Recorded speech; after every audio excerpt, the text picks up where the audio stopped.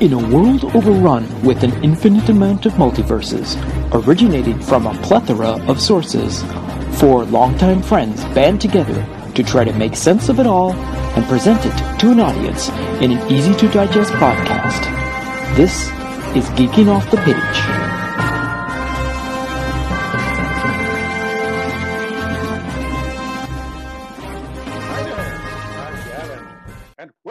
To the world of tomorrow. Hi, I'm Troy, and yes, have some. I'm Mike Kitchen, and when I see five weirdos dressed in togas stabbing a guy in the middle of the park in view of 100 people, I shoot the bastard. That's my policy. And I'm Trevor, and I've learned the lesson today of pain is just weakness leaving the body. Damn, it hurts.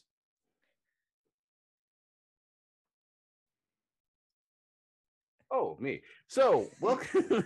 Yeah, I'm going to keep talking. Surprise, yes, have surprise. some. Welcome to Geeking Off the Page, a collection of four idiots who are going to bore you for about 2 hours, maybe more, maybe less. We originally met in college, and we did the same sort of thing, and we thought, you know what? We need to bring more people to listen to our madness. We need to enrich the lives of the masses. Or make it worse. It is all the same to us. Anyways, we're going to kick off with what we've been watching. Because if you want to hear about our spiel on coming attractions, you're listening to the wrong section of the podcast and you want to go to coming attractions. That's not this. This is... Oh, shit, I'm in the wrong podcast. Get the hell out of here, Kev. So, from here, I'm going to hand out the reins off to Troy, and he's going to probably explain it far better than I because he probably wrote stuff down. Troy? Well, as a matter of fact, I did, Trevor. Thank you for that engrossing introduction. And so basically what it is we're just going to talk about the stuff that we normally do talk about when we were together as, I would dare say, kids. Well, babes. We were less immature. Man, that doesn't work either. So what we're going to do is right now we're going to be talking about a bunch of the stuff that we've been currently watching. After that, we're going to be talking about some news articles, and then we're going to go into our big topic of Ghostbusters and how we have reflected with Ghostbusters over the years that the franchise has been out there. And then we'll go on to our final sequence of Adam Asks, which is one of our contributors that every week asks us an insightful questions that we try and come up with insightful answers. Try to, but we'll see where that goes. So to begin with, like I said, what we're watching and all that sort of thing, there was a bunch of series that we talked about in the past that has just recently been released. And one of the ones is Naruto? Monkey. Okay. No, Mike, it's not Naruto. You know what? If you want to talk about Naruto at the end of this, what are we watching? Because it's basically the sequence where what everyone's watching. And if you want to talk about Naruto, you go ahead. Yeah, yes. Filler episodes will exactly. Continue. All right. So what we're going to be talking about is the Hulu series, which apparently up in Canada, unfortunately, we did not get it actually released to us on a normal streaming system. I was able to acquire the first episode and all that, but Mr. Trevor actually was able to watch the whole entire series. And if you don't know what Hit Monkey is, it was one of those series that were about to be produced by Hulu in the animation department. Again, it's all animated. And it was going to be a whole entire sequence of different shows, such as there was going to be a Howard the Duck show. There was going to be a Dazzler show. We did get a MODOK show, which was kind of neat because we apparently did get that released in Canada. Well, on Disney Plus on the Stars, but apparently Hit Monkey, which is the series we are talking about now, unfortunately was not. But I believe I did see. Did Gavin or Michael get to see this, at least the first episode? And we are getting no's from that. So Trevor apparently saw the whole entire series. So he'll describe the entire thing and spoil it for all of us. So we don't even need to watch it anymore. I'm not going to spoil the whole thing. Yeah. I will simply just part of it. Parts of it so that people can view it for themselves and enjoy. Because this is a fun series to enjoy. And I will actually back that up. After only seeing the first episode, this definitely looks really, really fun. Yes, yes. Okay, that's good to hear. So we follow the American hitman Bryce Fowler, voiced amazingly by By Jason Jason Sudeikis. Sudeikis. Yes, yeah. And he is flown into Japan to do a job. Is after he completes the job, he is double crossed by his own employers, and wounded, he flees into Mount Fuji, like flees up Mount Fuji, and eventually comes upon one of the volcanic springs with Japanese snow monkeys, which are a real life thing. They sit in these warm pools, and they groom each other, and they have a whole society there. And If he I had a ends up, spirit animal, I want to be one of those snow monkeys. That and just he is a somehow natural hot tub. managed to get himself adopted by these snow monkeys, even though he was, grievously wounded. But there's one snow monkey that just doesn't like him, just does not like him. It doesn't trust him, thinks something's right. And then before you know it, elements of the Japanese army show up, working for his employers who have double crossed him, and Yeah. succeeding in killing him. Yes. Bryce is shot and killed, and somehow he doesn't pass on. His ghost stays there, and that one monkey that did not like him had gone off into the forest, basically grumbling to itself. And it comes back, and these guys had these soldiers had, after they killed off the hitman, the monkeys flung some feces at them, so they slaughtered the entire tribe. The of entire monkeys, tribe. Yeah, yeah. except for this one who comes back and picks up a gun, and chaos ensues.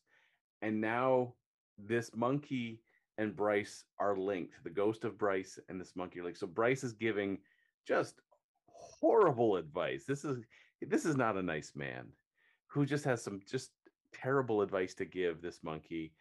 And before you know it, they're coming down off the mountain, and he's like, you've got to, get revenge. The whole thing is, you've got to get revenge.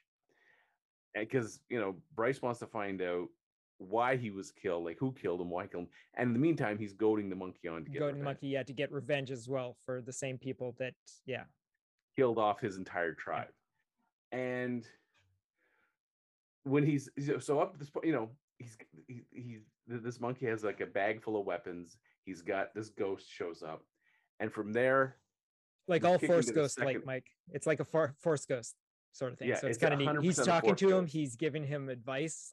Yeah, Yeah, they show that kind of stuff in the trailer. So yeah. The trailer. It's Get the all in the vibe of trailer that, for sure. yeah. And for then we sure. jump into, from there, we go to Tokyo via bullet train.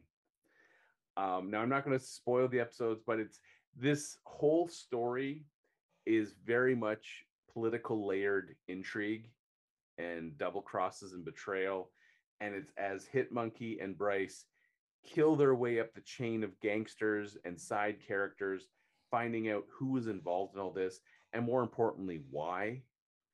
And we don't even get the final definitive answer as to who's responsible until the 10th episode, the very last episode.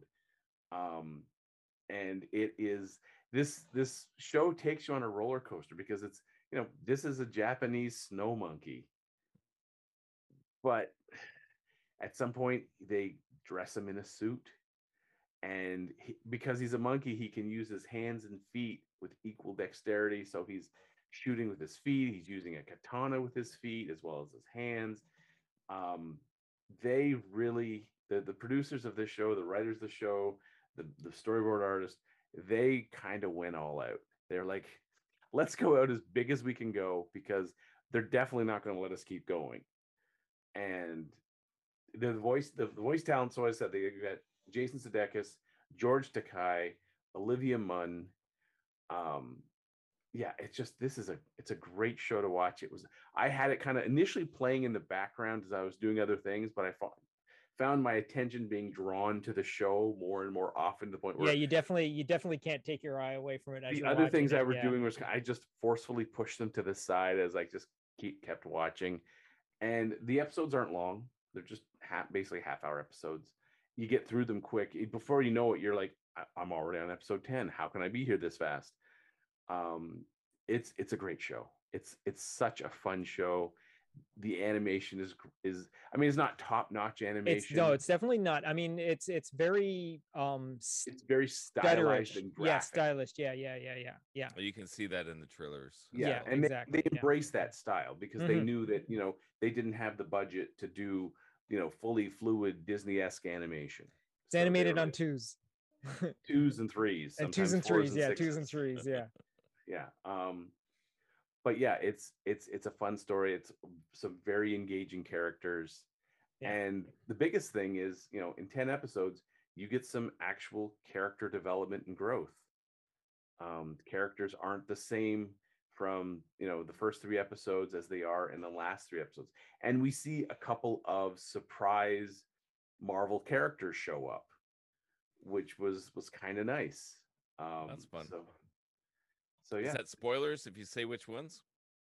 I can say them if you want me to, but it's not really big spoilers. Does it ruin it? Would it ruin the story? Not really. I'll tell you one. Lady Bullseye. Okay.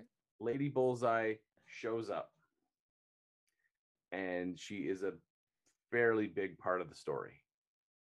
Right, I'm not going to say how or in what way, but yeah. Yeah. And again, it's only 10 episodes. Yeah. Yeah, anytime you have primates with guns, I'm in. Like, it's just fun. Nothing beats a smoking monkey. Yeah. And the thing is, this is a fairly recent character. So first appearance was in April 2010. And I remember seeing these comic books come out on the comic shelves, and I didn't buy them, but I was always flipping through them. It's like, oh, that's awesome. It's a monkey in a suit with a gun. You know, it's just goofy, fun stuff that you can only do in comics. And the fact that they brought this into its own TV series, that's cool. Now, I will say this show has a Rotten Tomatoes approval rating of 80%. That's pretty damn good for a violent cartoon about a hit monkey. Yeah. So yeah, if you get the opportunity to watch this, please do. Mm-hmm.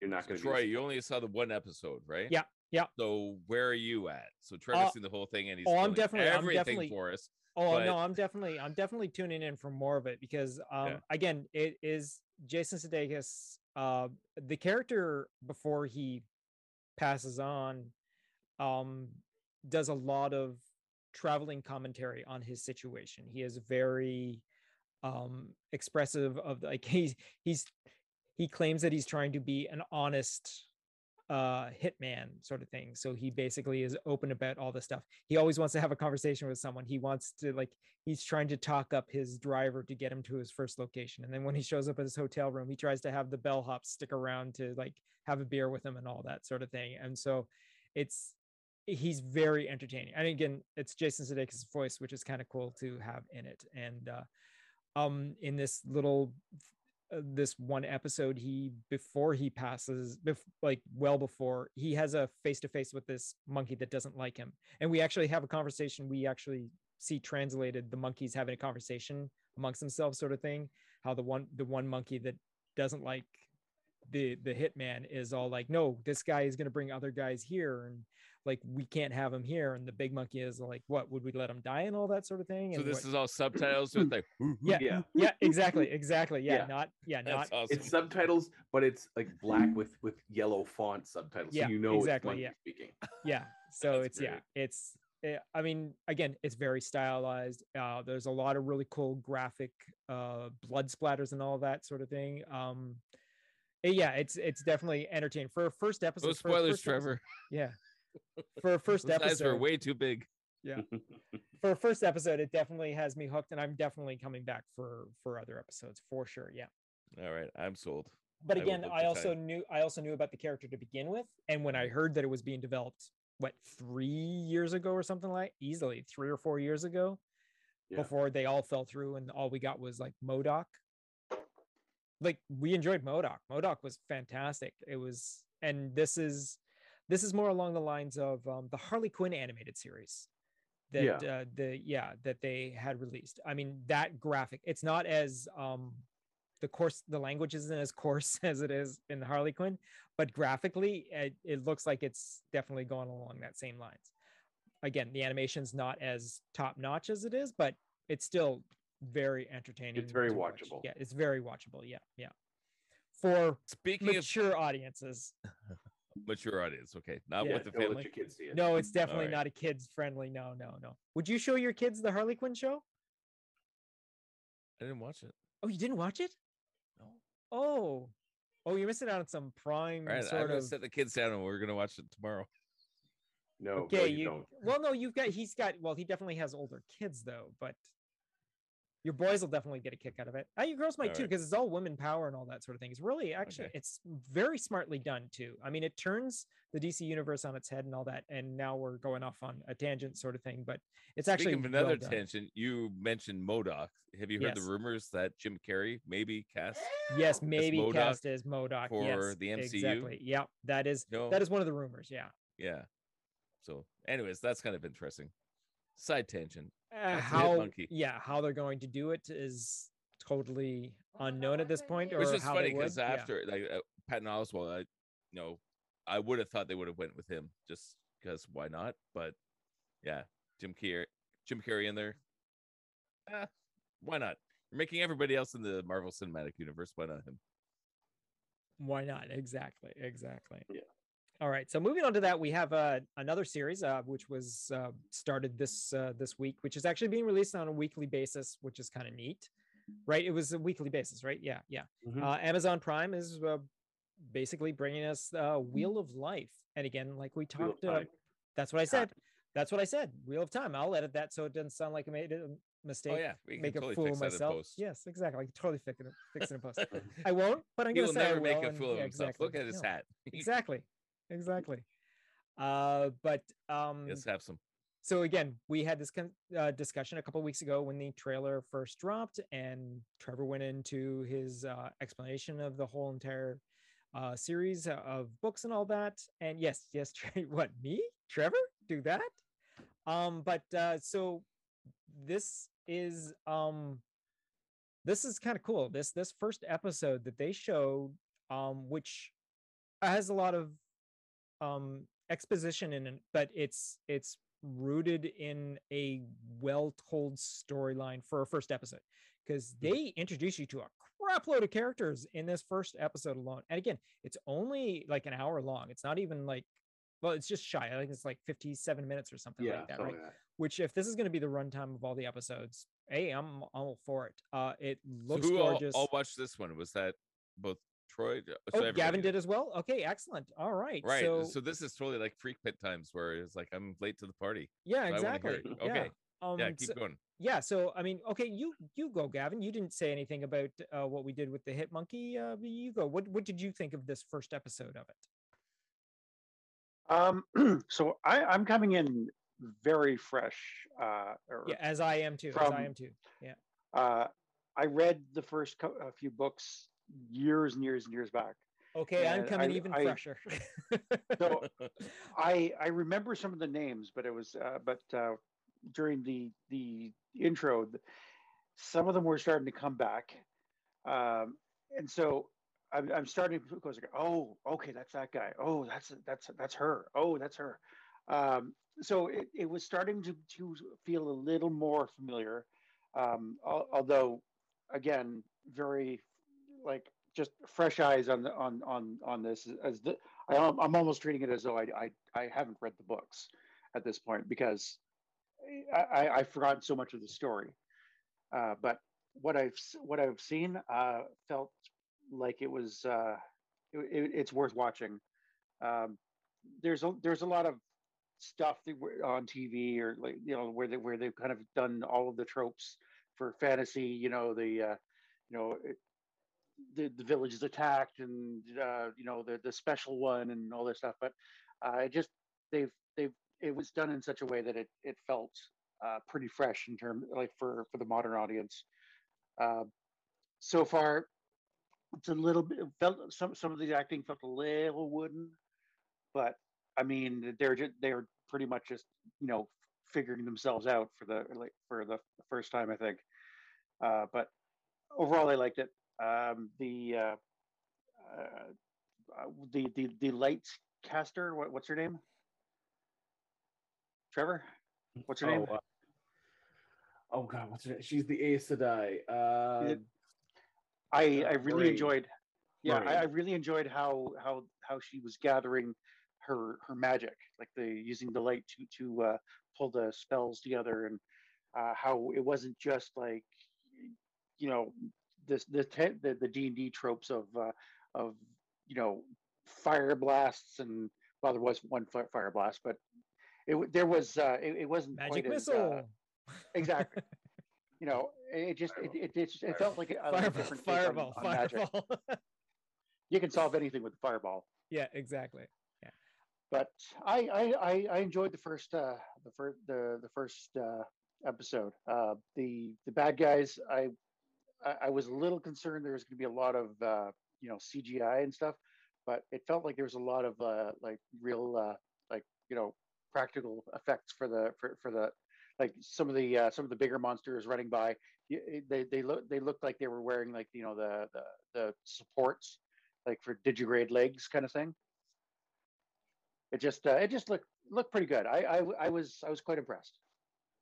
And again, this is one of those productions that is being done by Amazon. They're they're fronting all the money for it, so their production company is working on it, which is kind of mind-boggling that they did this, and now the new Lord of the Rings one, which is coming out soon, looks like they've spent like $10 million just on like the first season alone or something like that for the Lord of the Rings, which is a prequel to what we know of the stories and all that. But yeah, no, this was very enticing. I mean, I am glad that I have someone in this household that wants to watch it along with me, who also has read the series as well, like Trevor. So she's going to be my guide to it, because I definitely know I have to rewatch the first episode again. I've read it twice.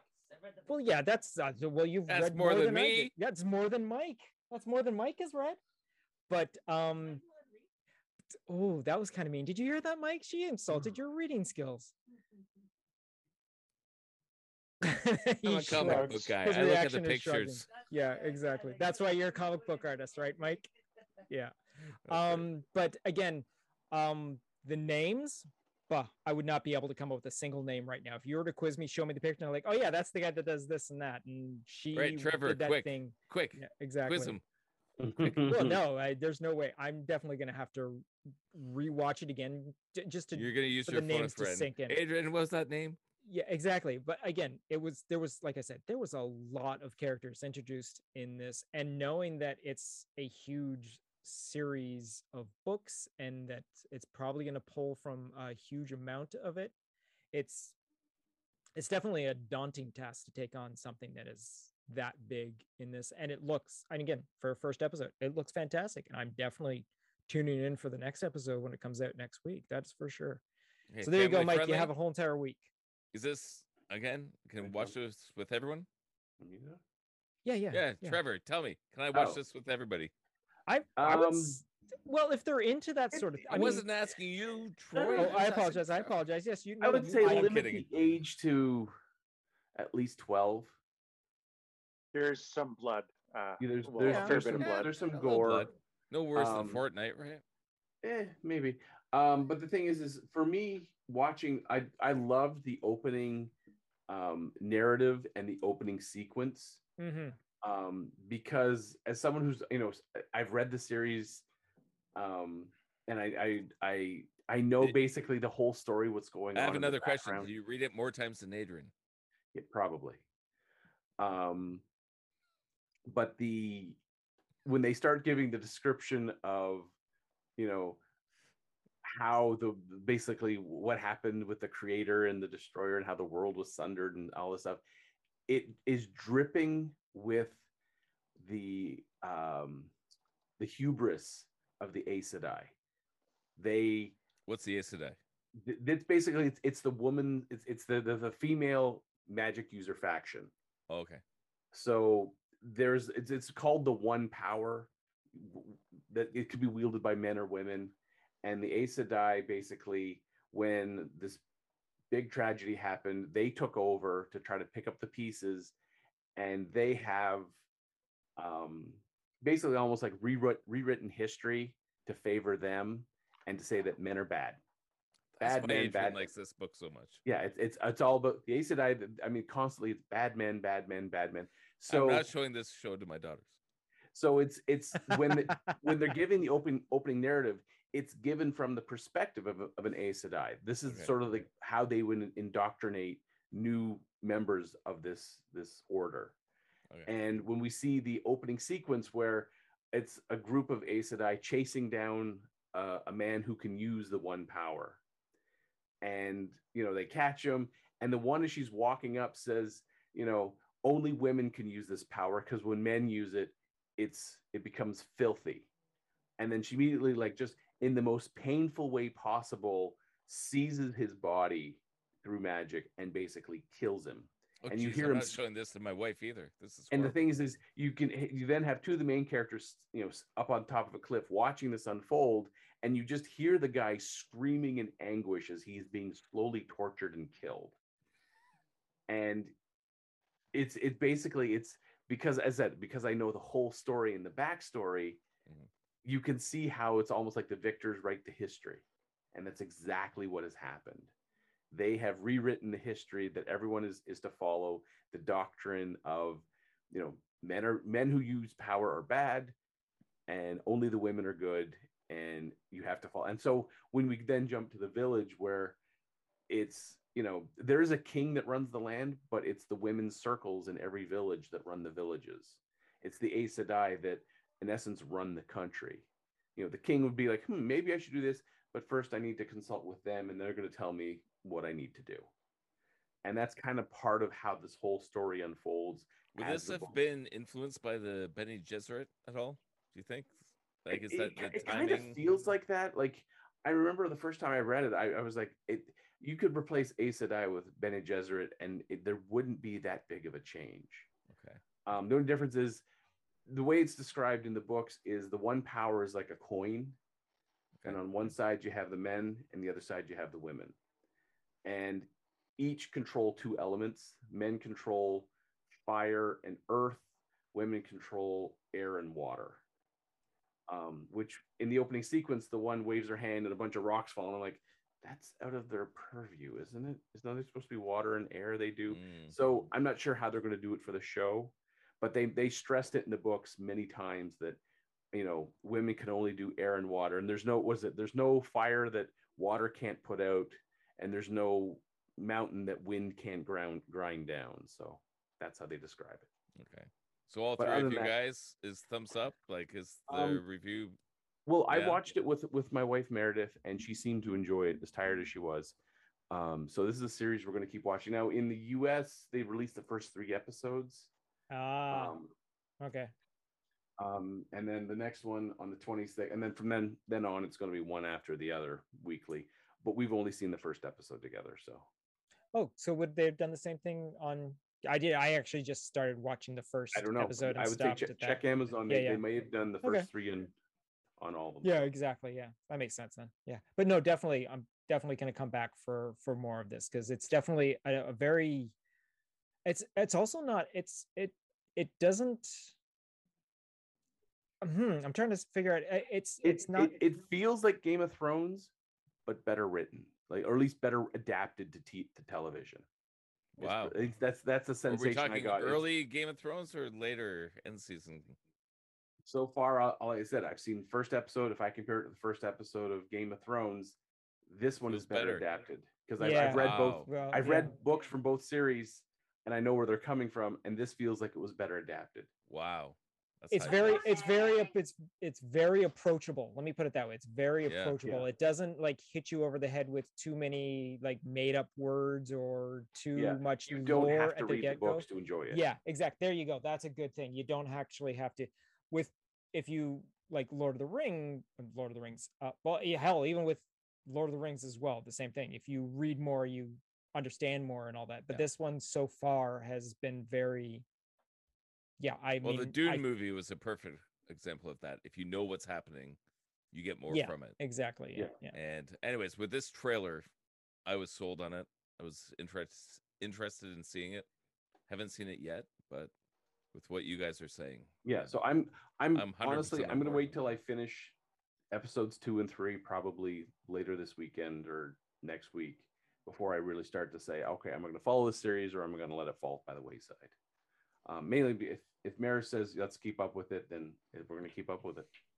Yeah, and again, you usually something like this, you have to at least give it 2 to 3 episodes just to make sure that yeah.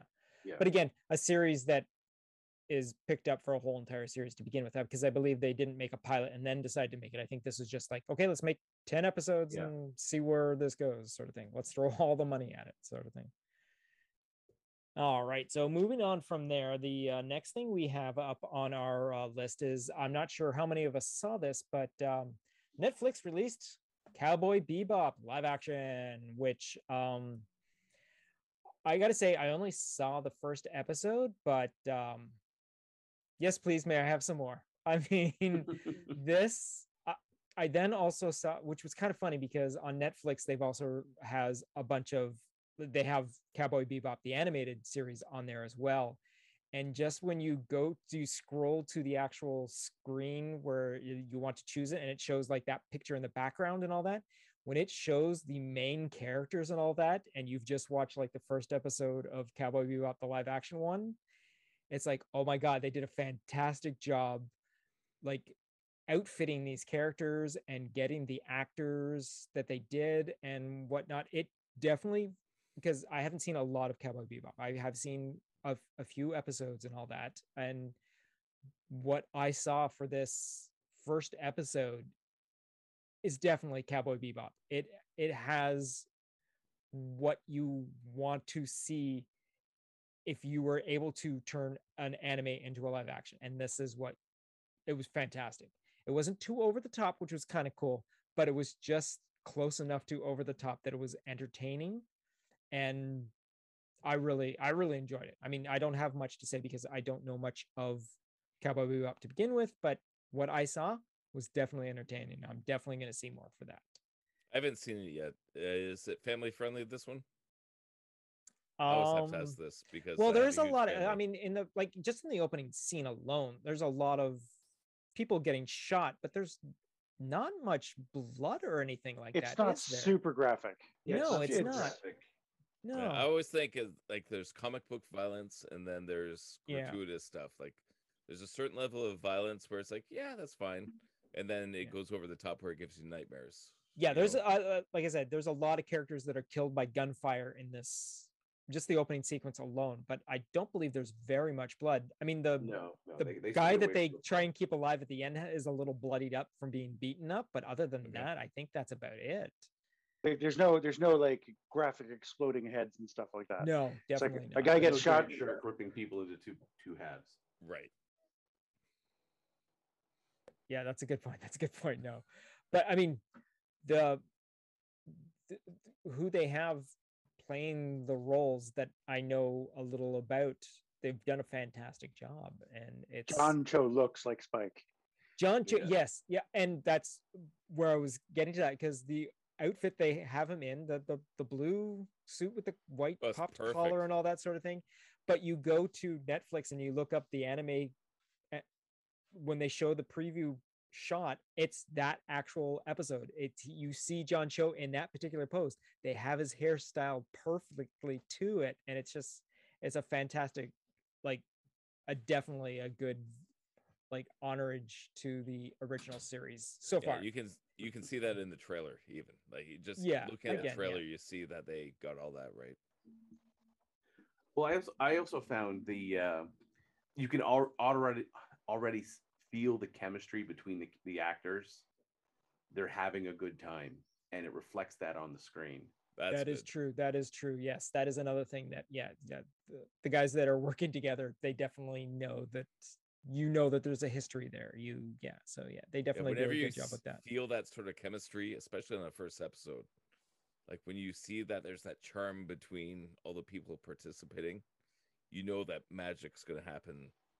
So that's really good to hear. Yeah, and again, going back to the opening sequence, again, you just have to watch this opening sequence, this casino heist sequence at the very beginning, and when the two of them are introduced, I can't remember the other guy's name. What is the other guy's name? The actor or the character? The character with the mechanical Jet. arm. Jet. What was that? One Jet. more time. Jet. Jet. Yeah. Jet. Like What? an airplane. Jet. Jet. Jet. Not get. Not No, Fett. no, Jet. Jet. His full name is Jet Black. Not Jango Fett, Jet. Jet. Oh, Jet Black. Yes. Yeah. Okay. All right then. Okay. Played by Mustafa Shakir. Yes. Him and the two of them work perfectly together. There's no introduction to their characters. They have banter between each other that you know they're working together, and it's a fantastic relationship between the two of them, and that's in the first not even 5 minutes. In the middle of a heist. Yeah, exactly. Yeah, that's funny. Yeah. But yeah. So I definitely am going to be watching the rest of them. And again, it's Netflix, so they're all there. So yeah, I'm definitely going to keep watching. So far, I really like how they've. It feels like the anime. It's not like over the top, like trying to.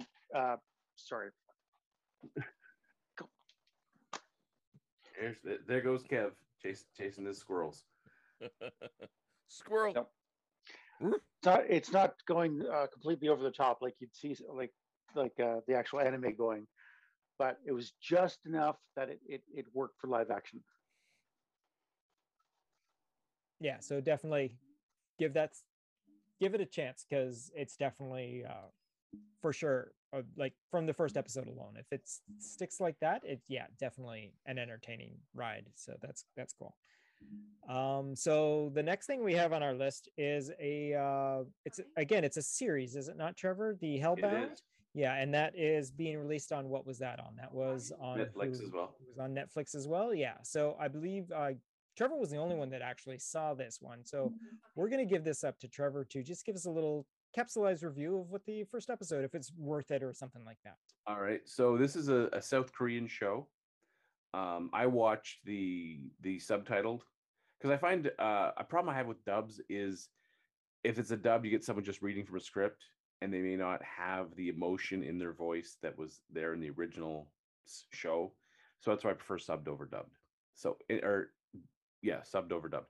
Anyway, so it starts out with people are like, they're in a coffee shop and they're like, if you heard this, what's going on? People are being told by like an angelic figure when they're going to die, and when that time comes, these big demons show up and like, no, that's all just CGI, it's all garbage. And they're like, well, there's this whole religion that's popped up about it, and so you got this group at a table, and you got like the naysayers and the people who are firmly believed, and over their shoulder you have this guy looking at his phone and visibly sweating, and then the alarm goes off on his phone, and you can almost see like a sigh of relief, like, huh. And then there's like almost like a sonic boom, and the whole cafe shudders, and then in through the window break these three giant smoke monsters, like from the trailer. And the first thing they do is they backhand him across the room. He starts running, they're trying to get him, and I mean, this guy starts booking it down the street. And these things are like, they're bashing cars out of the way and jumping from car to car, and they'll eventually they knock him down, and they just, almost like Hulk from Avengers, they grab him by the ankles and they're slamming him left and right, and they're beating on him until they get him on the ground. And then all three of them put their hands just above his body. There's a big bright light where basically they're like ripping the soul out of him, but at the same time they're immolating his body. So when they leave, because they start running after they're done, they run towards like a doorway of a building, and there's like a portal opens up, and poof, they're gone. And it's just like the charred corpse, almost just like the charred skeleton left of this poor guy. And the police are actively investigating these, because at least this is the first couple of ones that have happened in their city. They're investigating it as a homicide. What's causing this? Because this religion that's popped up, one of their main prophets is in the city, and he, at the scene of this horrific murder, later that day, he's got like all these people around, and he's talking about, people who've had this happen to them are sinners, they're arsonists, they're rapists, they're murderers, they've stolen, they've all this stuff, and this is God punishing them. And people are like, so is it like an angel tells them and then the demons take them to hell? And he's like, that's what it appears to be. And so he gets investigated by the police, and it's the police are trying to like, what is going on? And you have like the cynical detective and his his young partner who's trying to make heads or tails of what's going on.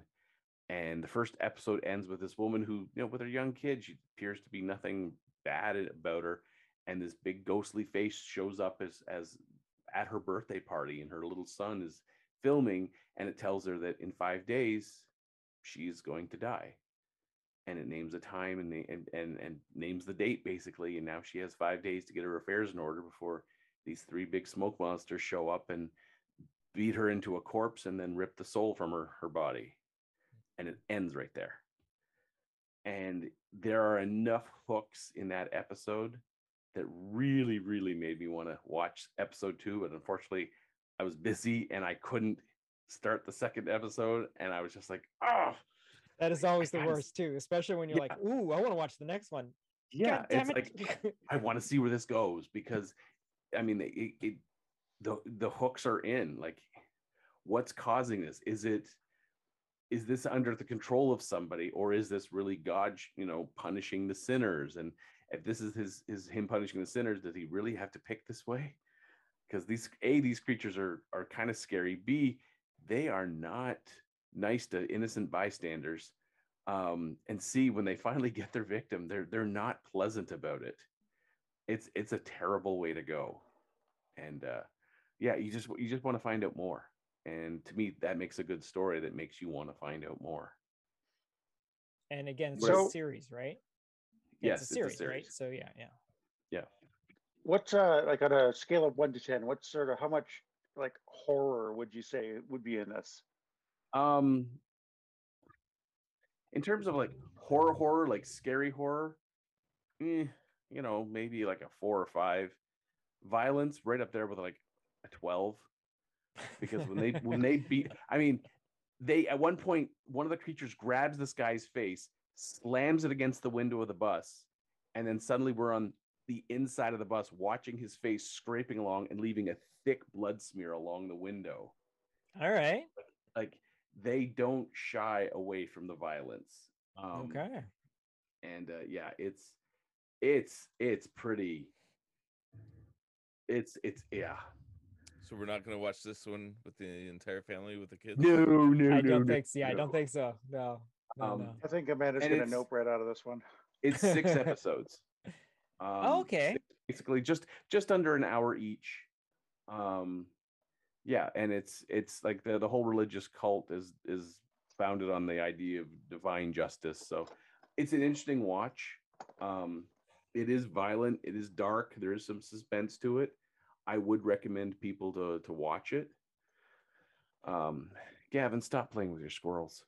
My recommendation is the visuals alone are interesting and the story is compelling. So I'm going to watch it all the way through. Excellent. Well, that's good to know. All right. Yeah, definitely. I did want to watch this. It just unfortunately slipped through my radar about it actually being out here, because there's so much that we try and cover in these in November 19th show. A lot came out. A lot. Yeah, well, lots come out in November, and coming up in December there's just a crap load. So yeah, and you only have so much time to watch so many streaming services. Now the other thing that we have on our what we are watching, I'm just going to quickly throw in Star Trek Discovery came back. Now, if you are interested in getting into the series, this particular episode, the first episode of this season, which I believe is the 4th season, is actually a nice restart to the series. Right now, they're basically everything you need to know to get into this episode is in the previous season. They actually, at the beginning, they say in the previous season of Star Trek Discovery, everything you need to know that's in this episode, you find out from this previously on sort of thing. All the characters that you're introduced to are introduced to new characters, so you get to know the characters and all that. And it's actually a good starting if you don't want to go back to the whole entire thing. Now, just a little backstory on this is Star Trek Discovery currently now takes place 700 years in the future from Pike's time of being captain of the Enterprise, which was just before Kirk took over the Enterprise. So they figured they ran into a problem where they had to advance well in ahead of time. So they go 700 years in the future, and they find out that the Federation is like fallen apart because Dilithium has exploded and the fleet got decimated and all sort of thing. But that you don't really need to know because it's all explained in this first episode sort of thing. So if it's you want to start from now instead of having to do a recap, there you go. You can watch from this. It's also a good starting point if you don't know anything about Star Trek to begin with. If you know like your basics about it, this is a good episode to start on. And it's actually called, the actual episode is called the Kobayashi Maru. So if you know anything about Star Trek to begin with, you know what the Kobayashi Maru is, and this is what this episode is. Actually, it does follow that sort of storyline, which is, again, a nice introduction to Star Trek and into this new series. Well, but how does that work? Are they doing the training exercise, or is no, this it's like a real life mentioned. situation? It's mentioned because the captain finds herself in that sort of situation, and someone brings up, well, the Kobayashi Maru is this sort of situation, and how it's so it's a no-win situation, and how when you fail it the first time and you go back to your like room and you're just trying to figure out how you can get back into doing the test again because you know it's going to be different this time, because again, nobody knows that the in this case, it's not a test. It's not a test. Real life. It's just brought up. It's brought up as a learning lesson that is. Do they mention Kirk? No, they do not mention Kirk. Up until that point, no one has actually beaten the Kobayashi Maru. Exactly, but again, but it's 600 technically years after.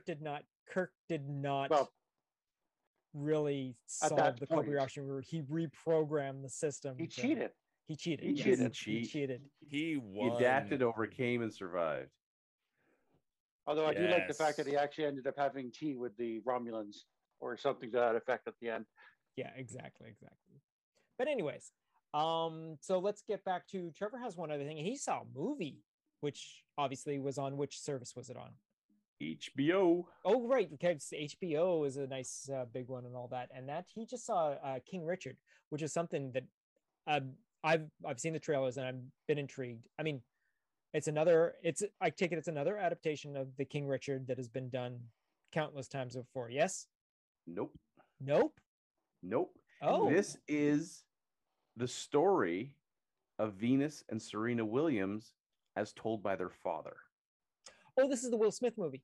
This is the Will Smith movie. Yes. Will Smith is playing the father of Venus and Serena Williams, and his drive to give his daughters the opportunity to become the best tennis players in the world. So spoiler alert, it works. It might have. But we see that how the lengths, because the thing is this was actually produced by the Williams sisters. They were executive producers, as was Jada Pinkett Smith. And it tells, because the story is actually very compelling. They came out of Compton, large family, and it was the amount of work their father did to teach them the skills that they would need in tennis, to find them coaches of the caliber they needed to succeed, to get them into the junior tennis divisions so that they could raise up the ranks, get sponsors. And it's the amount of motivation this man provided for his family. He always said, when he was a kid, he got beaten up a lot, but he didn't have a dad there to take the lumps for him.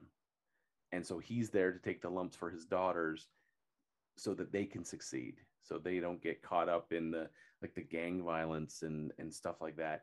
And they have that opportunity to succeed. And I like sports movies, so it was automatically, I'd check this out. And it is such a well acted and compelling movie that I enjoyed the hell out of it. And he made his promise to his daughters that at some point someone would hand them a check for $1 million. And they were like, that can't happen. He's like, it's going to happen. It's going to happen. And then they kind of give the quick blurb that Serena Williams was handed a check for $12 million when she was 15 from Reebok. That's incredible. Impressive. That's impressive. Damn it, I'm gonna teach my daughters tennis. You got to start early, and they got to have a lot of natural talent. But it was just, it was a very interesting movie. It just, because it's it's following this guy's his life. He was a security guard. That was his night job. And during the day he would work with his daughters, and he would devour tennis magazines looking for tips and tricks and techniques to teach his daughters, and at the same time continually promoting them to a variety of trainers to see if one of them would pick them up and train them to the level they needed to get. It was just, as I said, it was just a great movie. Now, is it enjoyable if you don't care about tennis? Yeah. I mean, it honestly, it could have been any sport.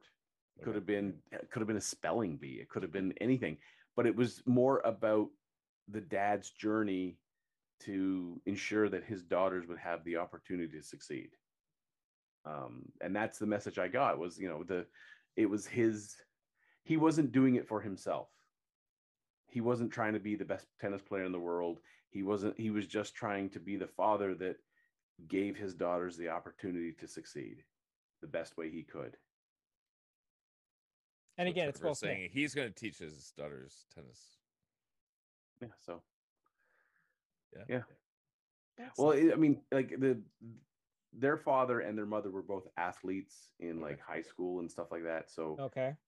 So yeah, so that's you're given some of the backstory of the parents, but then you see them in Compton living in this tiny house. Like all 5 girls are sharing one bedroom, and it's just because they can't afford anything else. And he's driving this beat up VW microbus, and it's a fascinating story. This kind of goes to the wizard archetype stuff we were talking about, or the mentor role, right? Like Mm-hmm. the people who went through the ringer got to as far as they could. It's like, okay, let's mentor the next generation. Exactly. Which is, I think, part of the reason why I enjoyed it so much. Yeah. That's good. Excellent. All right. Anyone got anything else that they've been watching or reading or taking part in to chime up on right now? Anyone? We're watching Naruto, but not Naruto. Well, Naruto and Boruto, but Boruto's filler episodes at this point. And we watched Naked Gun with the family based on Troy's, top 10 recommendation of Airplane. That got me thinking about Naked Gun. I was like, okay, I gotta watch this with my boys. How'd Naked Gun go over? Nice. Yeah. Especially that first one. Yeah. That first moment, just when the police car is driving through the credit sequence. Oh, yeah. Already everybody was dying on the couch. It's like, okay, we're gonna have a good time tonight. Yeah, everybody's Excellent. on board. So, good to hear. It's nice. All right, so we're going to move on to a couple of news articles that we had pop up as well in the past week and all that. And actually, one just happened to pop up today. So what everyone I think was mostly disappointed in the last week's Disney Plus Day is that it seemed a little lackluster to what the information everyone got last year. Well, I think what everyone kept forgetting is the stuff that we got last year was actually D23 and all the stuff they were doing, which means covers everything from everything that is being released by Disney that's not even on Disney Plus. So we got all the extra stuff. But one of the spectacular things that we got today is we actually got the physical reveal of the extended blade lightsaber being activated. So what it was is about a year ago, we got a little teaser clip. We had a cosplayer character, which I believe is one of the actual face characters from one of the Disney parks, dressed up as Rey, and she stands there in this quick little clip. She's done up in the Rey costume, holds onto this lightsaber, and the blade extends and lights up as it goes, and that's all you see. and then it like she's standing in front of like a stone sort of background and all that, and that's all that you see, and that's it. Well, today at D23, one of the higher ups in the whole entire thing basically says, "Hey, here it is. You want to see it? We're all ready to go." So standing in the middle of the stage, presents the lightsaber hilt, and the lights dim down. He goes, "Are you ready?" The audience obviously cheers for it, and the lightsaber extends, and it like lights up, makes the crackling noise of a lightsaber, the extending sound of a lightsaber. The blue light of the lightsaber comes up and is like, how about this sort of thing? And everyone's all like, "Yes, it's real," he says, right? And everyone goes crazy and all that. And then he basically says, "Okay, so the only thing is right now, this is Rey's lightsaber, and she's lent it to me." So he then hands it off to one of his stagehands to take it back to Rey and all that sort of thing. The guy takes the lightsaber and walks off the stage. And that's the end of the little clip and all that. And the only thing that I want to point out is that a friend of mine pointed it out to me and said, like, yeah, that's cool that he extended the lightsaber, but he never deignited the lightsaber. And he basically hands off the lightsaber and the guy goes off stage. And then now what happens? And I'm like, okay, what is that all about? So that's basically all that is about. I didn't go into any detail about D23 because I didn't release D23 was this weekend until probably about an hour before we started recording our show. So I sort of skipped over and all that. But if there's anything interesting, we'll cover that in the next week's episode and all that. I think the thing about that lightsaber though is it would lose a lot of magic if the guy was basically just going like, "Come on, get back and fuck, thing on you." Exactly. Yeah. Because Now, we all they had the did- lightsabers. We all had the lightsabers that you flick and the plastic tube comes out and all that. Yeah. It's like, You and guys then you gave got me this. wedding gifts that were that. That's right. That's right.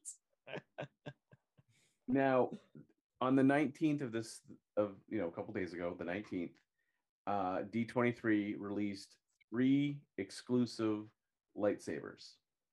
Right.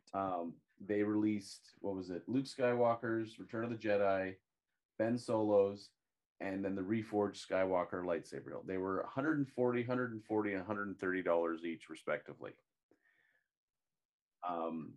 And they were like, "Oh, we'll just log in as a D23 net member and you can buy one."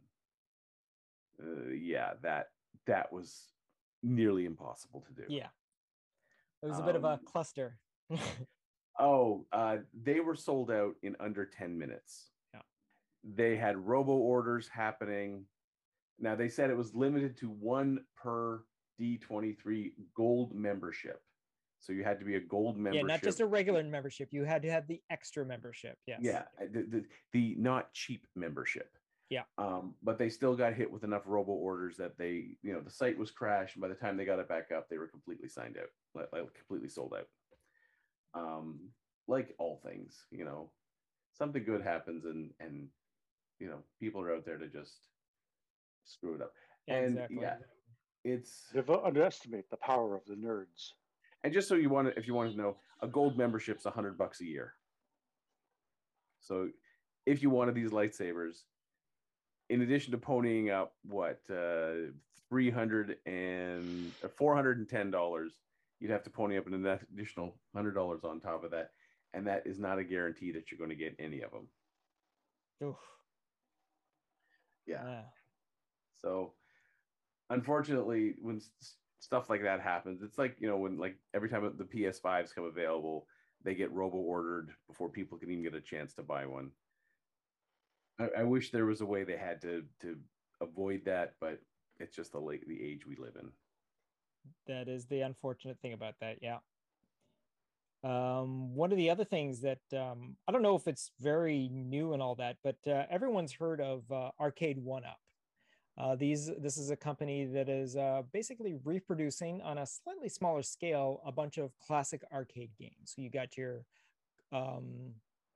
Pac-Man, you got your Galaga. What else you got there? Galaga, that's it. Galaga Centipede. and all Street that. Fighter, Centipede. 1943, Mortal Yes. Kombat, Yeah.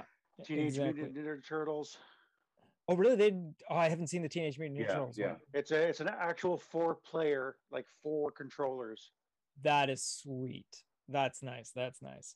But the one that I was made aware of is they've reproduced the original arcade Tron. all the way down to the light up controller with the triggers and whatnot, and it just looks spectacular. Um, anyone got like $500 lying around that I can borrow to get one of these sort of things? I love the fact that arcade. Thank you, Michael. Thank you. That arcade like cabinets are making a comeback, and in a big way. I mean, you can have one custom made and all that. You can whatever. You can make the cherry pie, the Raspberry Pi like program to make any sort of game and all that. But the fact that there is actually companies out there reproducing this sort of thing is like, and it's technically that's an affordable price. That's a half decent affordable price. I mean, I don't have the money to do it, but it's obtainable.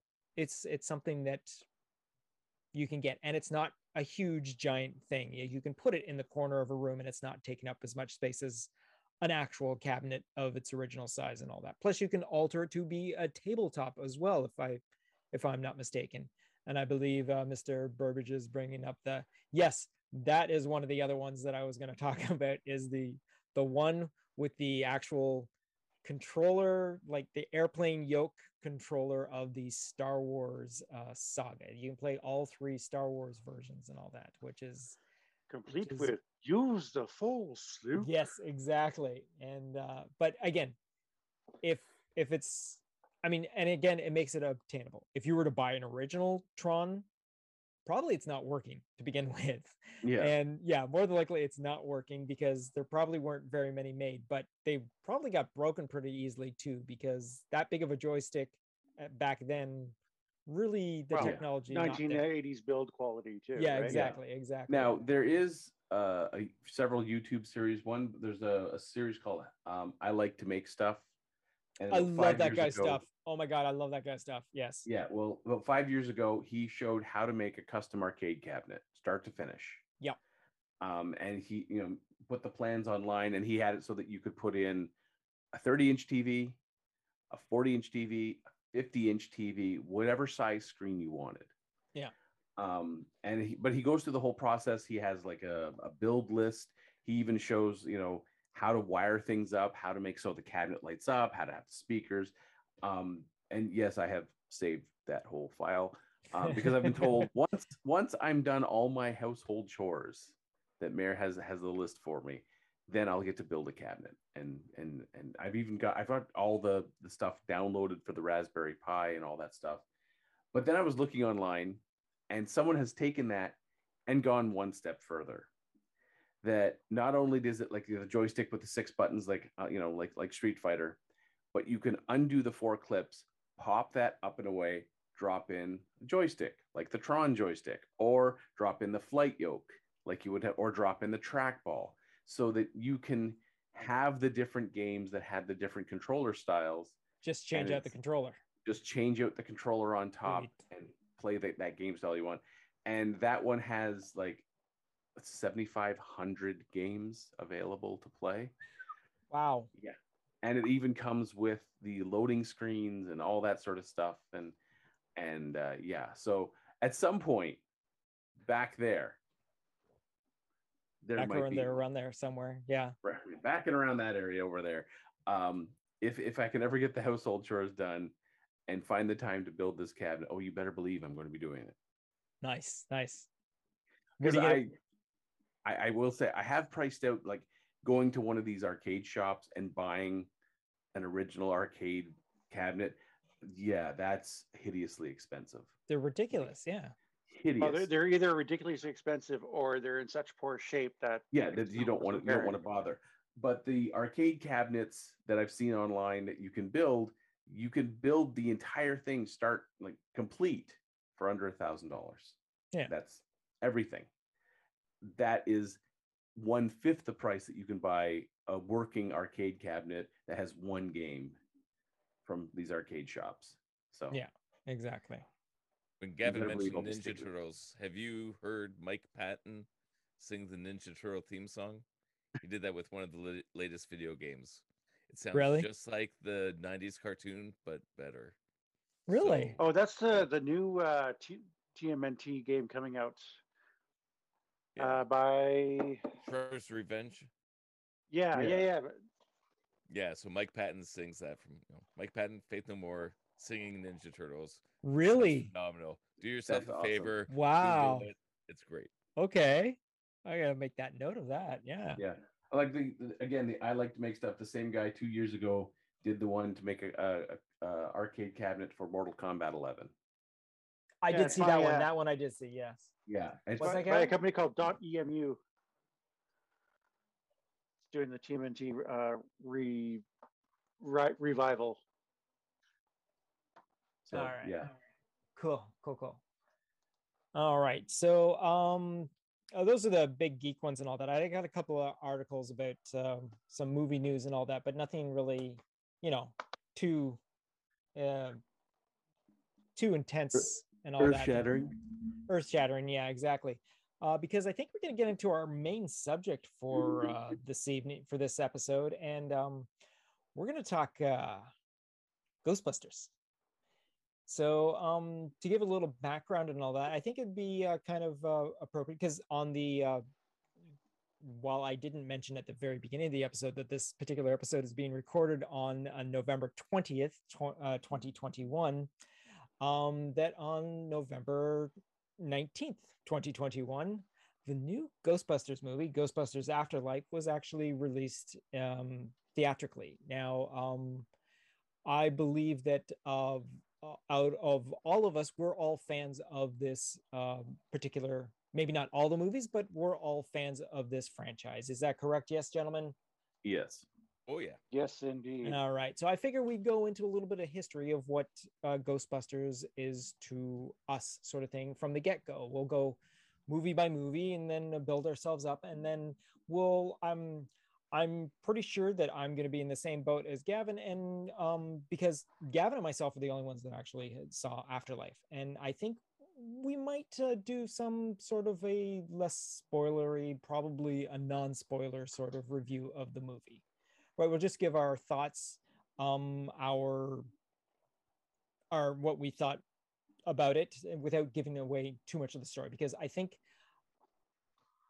to begin with, it's something that you have to see before you form your own opinion on it. But let's just start off at the get-go. We're going back all the way back to the original 1984 movie Ghostbusters, starring everyone that you know that was been in it. We got the Bill Murray, we got the Dan Aykroyd, we got the Harold Ramis, we got the Ernie Hudson, we got the Annie Potts, we got the Sigourney Weaver, we got the Rick Moranis, and so forth and so on. And I think we can stop there at the listing of the characters, because we don't really need to go into any more on all that.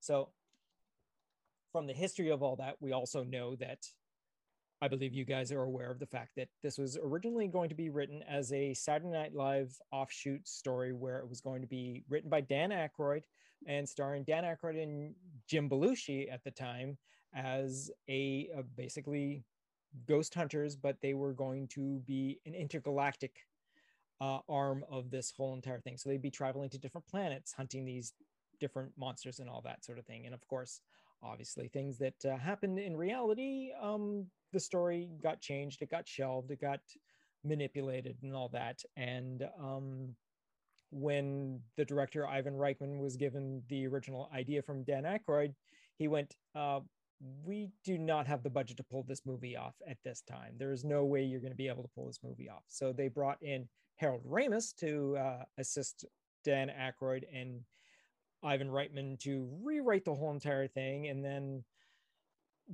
Bill Murray signed on to do this. And then we ended up getting the movie that we all, I'm going to say out loud, that we all fell in love with when we first saw this. Yes? Yes. Absolutely, 100%. I'm just gonna come straight out and ask a question. How many people have this on their top 10? No one? Okay, are you saying yes, So you have it this in your top 10?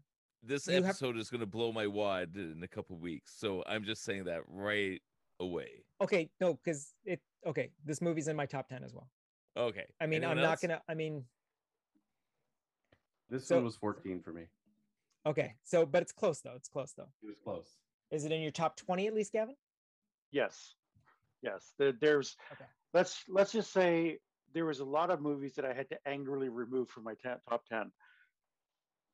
Okay. All right. So let's go on from there. So basically, well, I guess Mike, what was, because I mean, you're not young by a lot, but you're the youngest in the group here. Like 1984. How old were you in 1984? What are you in 1984? You are, When the time the movie was released, I was Yes. 9 years old. yes. Now, did you actually see this originally in the theater now, or did you Yes, see and it? I You have did. great Okay. memories of this. So Excellent. So why don't you we- start off with that? Okay, so every year back when I was little, we'd go up to the cottage. My father would have 2 weeks vacation. We'd spend a lot of time up north. And every summer we would go see a movie. And in 1984 it was Ghostbusters. I clearly remember like leaving the cottage, driving into town, and just experiencing this whole thing. And again, as a 9-year-old kid, and it's one of those things where the memory sticks in your head so clearly, but it's not until you have like little children of your own where it's like, oh my God, the time I saw this movie, I was younger than my youngest son is right now. And the way that stuck to me, and there's so many things through the movie. Again, I'm not a horror guy. I don't like zombies. I don't like that kind of stuff. This movie, I ate the entire thing up. Like everything, like even the zombie cab driver, it's just awesome. Like straight start to finish, because the story was so solid. The performances were so solid. The demon dogs, the animation was a little sloppy. I knew that even as a little child, but it was still awesome. It didn't matter, right? Stay Puft Marshmallow Man. Like none of this makes any sense. None of this movie should work. And it's interesting hearing you talk about the way the story was built and how goofy the story was at the beginning. And it went through iterations. And I don't know if you guys ever watched the Joe Rogan Experience with Dan Aykroyd. It's a great story. He starts talking about all the things, how he grew up in a haunted house and he had an experience, of somebody sleeping in the bed beside him. And like, there's so much stuff. Like you can tell this movie's from the heart of everybody that's involved. So again, 9-year-old kid, go to the theater, watch this amazing movie. And when we went back to the cottage, like my brain was changed. Yeah. We'll talk about it in other weeks, but Now, that's my first info dump. Again, Michael, you've got a pretty big family of your own when you were a kid, like when your parents had all the kids and all that sort of thing. Yeah. It was, so you're the oldest of your, I'm the oldest of the 6. so but again, not all 6 would have been born at this time. I take it, right? Yeah. I was about to, wait a sec. I'm just doing the math. Wait, no, you're 9, and I think you had, so like 100%. My brother Blair would have been with me for that. I don't know, because my brother Brian is 5 years younger than me, so he would have been 4. Maybe he was there. Okay, all right. But anyways, it was a family event. There was cool. Group of us Right there. Yeah. So yeah, like this movie was a game changer for me. Okay, what about 1984 was a good year. Oh, 1984 was a fantastic year. That's the I other know. thing about the movie too, is that it was one of the biggest, if not the biggest, box office of the year for that year. So, what about you, that Trevor? Summer, I watched Ghostbusters and I bought Wind Charger, my first Transformer. I was a happy boy. So, what about you, Trevor? What about you? What was your first experience? 1984. It was the year my family moved from Calgary back to Ontario. Okay. And I remember begging my parents to let me go see Ghostbusters. Like just begging. And my mom was not having it. She was like, it doesn't sound like it's a kid's movie. It doesn't sound like it's a movie that's appropriate for your age. And I was like, I don't care. I got to see this movie. And, I was dying to see the movie. Just absolutely dying. And my brother, who at the time was 16, said I can make it happen. And from that point, I don't care what he said, what he whatever instructions he outlined, I was going to do it. I had to see this film. Little did I realize what it took. We so Saturday night, my brother's friend came over who had a car. We all piled into the car. It was myself, my brother, his friend, and another one of the friends. My sister had no interest in seeing Ghostbusters. Now, we didn't have a whole lot of money.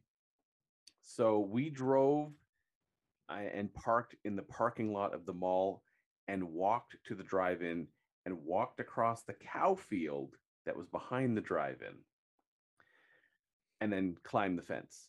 And we had like small radios because it was a radio station you would tune in on, and it couldn't be loud because if it was loud, they would hear you and kick you out. Now, Ghostbusters was on the bill, but what we had failed to realize, Ghostbusters was the third of 4 movies to be played that night. Oh, It was ouch. From Dusk Till Dawn Oh, showing. Yeah. oh, know so how this would have been later hard- in this would have been later in the season, wouldn't it? Yes. Do you know Like, how because the movie was released the beginning of June, if I'm not mistaken. this was like end of June. Yeah. School okay. had just finished. Right, right. Do you realize how hard it is, A, to stay up, B, quiet, bladder bursting, and you have you have a hat with a mosquito net on because the mosquitoes are out in full force. Like if you dared to lift the mosquito net to take a drink, mosquitoes would come up inside and just bite your face to pieces. It was What movie did you say? From Dusk Till Dawn? no, that basically they start the movies at dusk. And they'll Oh, play I'm movies thinking it's until like dawn. what? No, Okay. No, Yeah, it yeah, wasn't yeah, that. yeah. I was But like, it was I'm the pretty third sure movie. Quintino was way It was later the than that. third movie in the rotation of 4 movies they played, Yeah. staying up for Ghostbusters. But for Ghostbusters to be that far along in the like Gotcha. if it were the new release, Yeah. it would have been the first movie. That's what I was No, getting. no, But no, yeah, they no, would've I had it as understood the his from second- Dusk Till that Dawn, way- but yeah. They would have had it as the second movie so that the sun had gone down long enough because this wasn't in a theater, this was a drive-in. So they had to wait till it got dark enough so you could see the movie. Yeah. And so, I kind of fell asleep halfway through whatever the second movie was. I honestly don't remember what it was. And my brother nudged me and said, Ghostbusters is starting. And it was almost like someone had just poured pure caffeine in my veins. I was alert and hyper alert for the entirety of the movie. And then the guy who was driving us after the movie ended, he's like, I want to stay for the 4th one. And he got dogpiled and basically beaten up and told, let's go back to the car. And that's where I got chased across the field by a cow that did not enjoy the fact that we were crossing the field. We got through we got through the fence relatively safely, got back to the car, drove home. My brother and I snuck inside. I climbed into bed, and about 2.5 hours later, my dad woke me up to take me fishing. Oh, yay. Oh, that was a great fishing trip.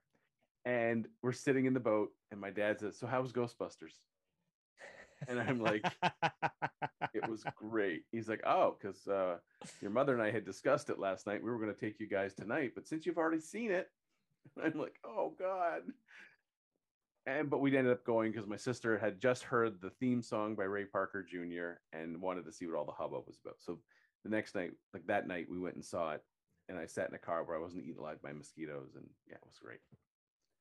That's my memory of the first time I saw Ghostbusters, and That's an experience. I was hooked. I was hooked from the get-go. Nice. So where do these stairs go? They go up. They go up. Gavin, what about you?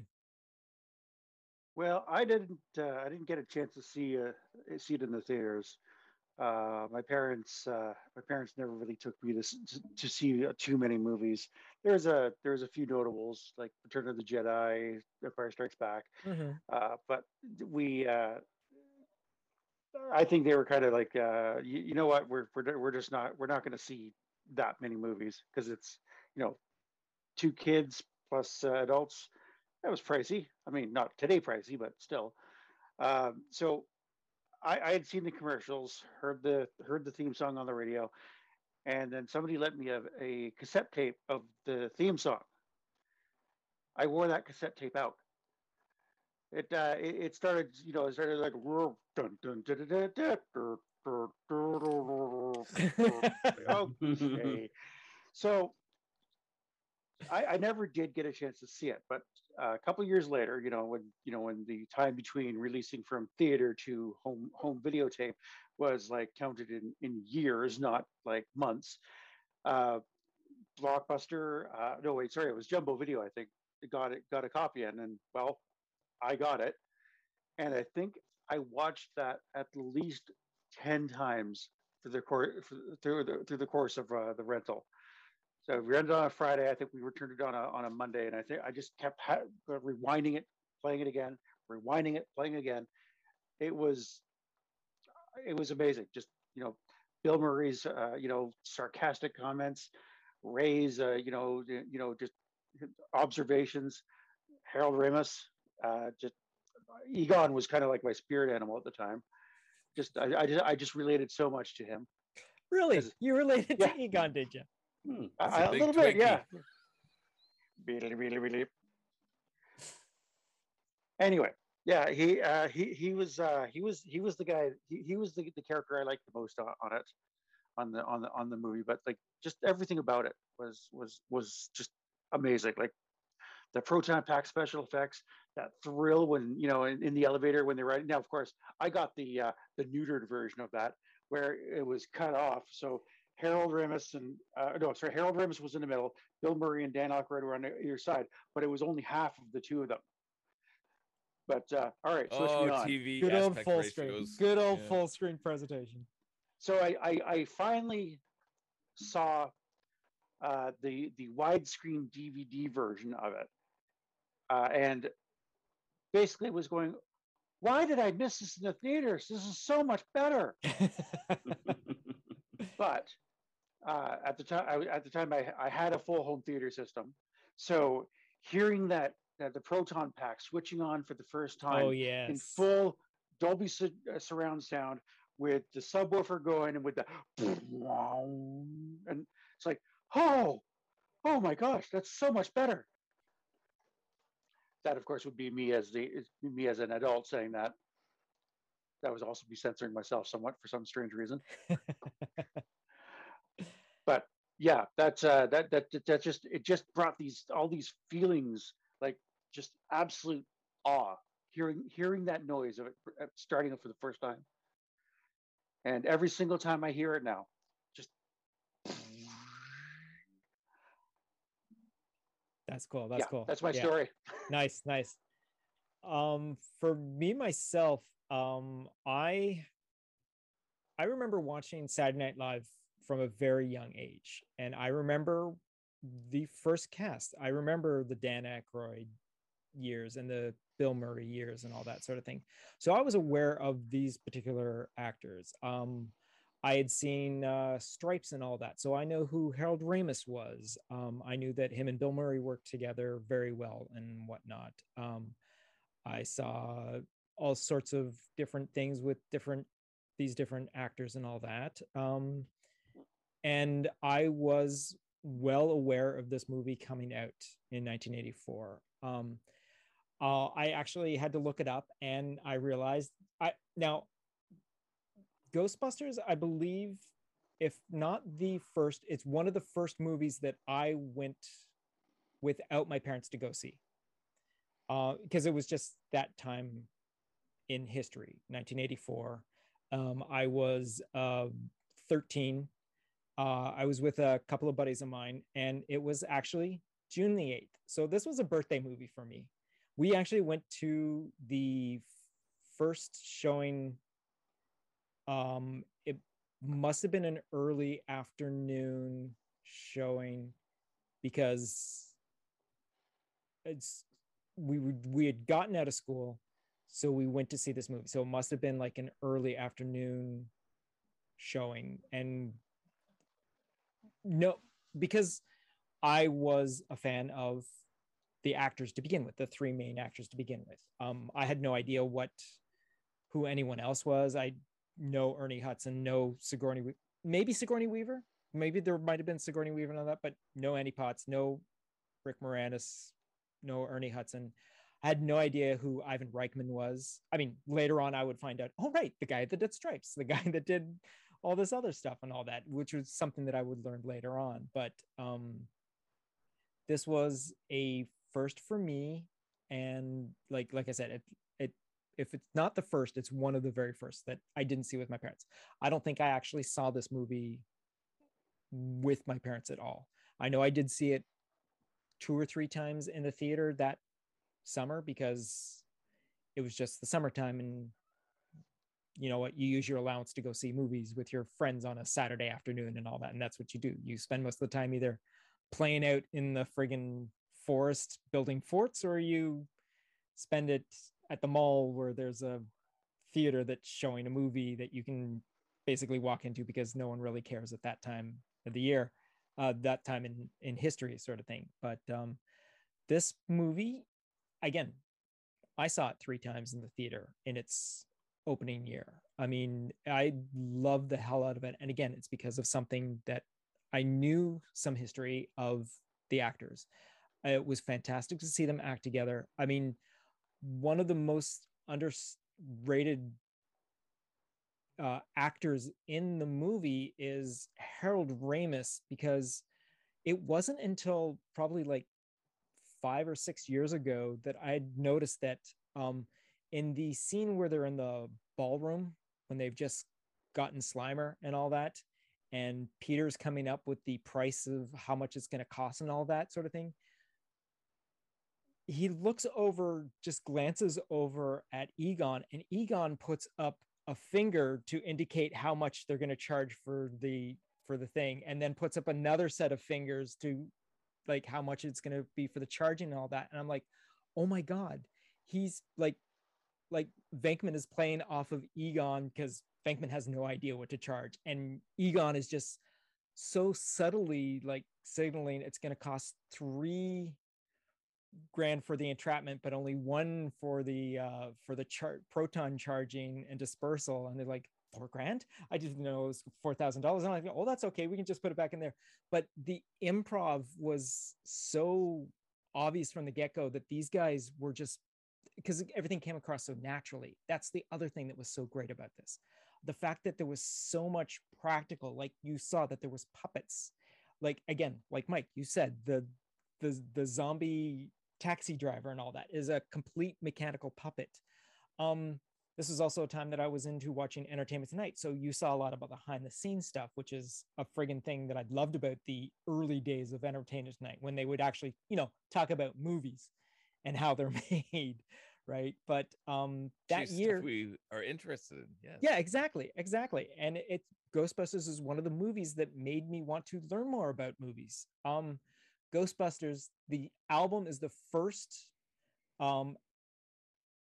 about 2 albums. My very first actual vinyl albums were Weird Al Yankovic in 3D and the Ghostbusters soundtrack. Those are my first 2, and I got them from the Columbia House. So I think my first one was Greatest American Hero. Nice. But for Halloween that year, I made myself a Ghostbuster costume. It was a gray sweatshirt, gray sweatpants. I threw on my Ghostbusters black t-shirt with a ghost emblem. I made a backpack and all that, a cardboard box on my back with a bunch of dials, and didn't even right away full on cosplay. Love it. Exactly. I mean, and it was fantastic. I went to shop class and made my own particle accelerator, like the particle wand and all that. Didn't even look close to what it was supposed to do, but I made it in shop class because, hey, I made it all out of wood. I made it as a project. I got a C on it, but whatever. I had it from my own friggin' school that I made in school for Halloween and all that. But so this movie just stuck with me all these years, and pretty much every single time it's been like, I've got several different copies of it on VHS, on DVD. I have yet to buy the Blu-ray because I'm just going to wait to buy the box set of all 4 movies to get the Blu-rays or whatever and all that. But yeah, I kept coming back, and I will see it if it's released in like Cineplex does those whole entire like retro movies that they bring back and all that. And if Ghostbusters is in there, I am definitely going to the theater to see Ghostbusters again, because there's so many fun memories in the thing. Like, I remember seeing it with my 2 best friends at the time in high school the first time and all that, and we just loved the hell of it. On the walk, because we didn't have enough money to take the bus home, so we walked like the hour and a half, but the whole entire time we're just reciting the lines as best as we can remember them back and forth. And there's so many memorable lines, there's so many hilarious situations, and it's just a fantastic movie to have started this whole entire series on. And it just has become one of, and like I've already revealed, it's in my top 10 that when we get to our list and all that, I will be I talking can't about believe it's only in 2 of our top 10. I'm shocked. Well, I mean, I thought we could at least get 75%. Trevor's kind of close. I mean, okay, out of like He's just out of the 97 top movies Okay. that Trevor picked, it was number 14. That's pretty close. Yeah. Yeah. But, no, it's an amazing movie. Mhm. And with these kind of movies, this is the kind of stuff, when you have children, you want to experience them to all the things that affected you, right? Mhm. And this was one where I showed it to the kids Yeah. and they were captivated, right? Like, so there's that longevity to it. And again, it's a movie, like, if you basically break it all down, it shouldn't work, right? If you were to put the script in front of someone's face, this should be an absolute disaster of a movie, Yeah. right? It's just a bunch of comedy guys from Saturday Night Live who are fighting ghosts, and then they fight a big marshmallow. Like, what the hell kind of movie is this? It doesn't make any sense. No, it definitely does not. No, that is for But sure. it pulls together.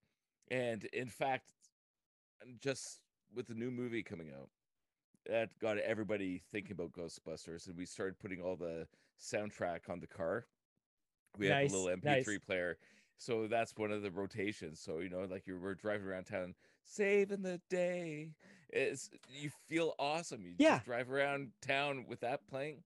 Yeah. You feel indestructible. I love it, and the whole thing with the military and the police, and there's so many elements. Again, we'll get to this later, but yeah, that's a movie that changed my life.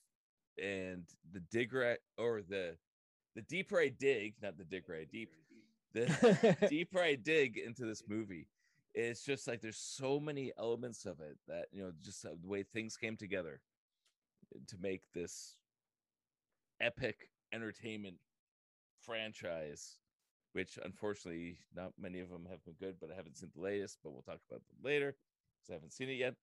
But it's just such an epic movie that it's way high on my list. Exactly.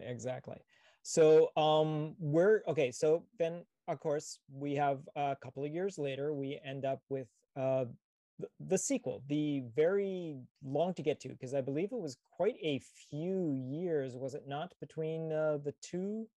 It was, I'm actually just gonna say that it was not supposed to actually be made for when it 89. was. It came out in 89. Yeah, it came out. So we're talking like 5 years later, which is something that you normally do not really do on such a big box office.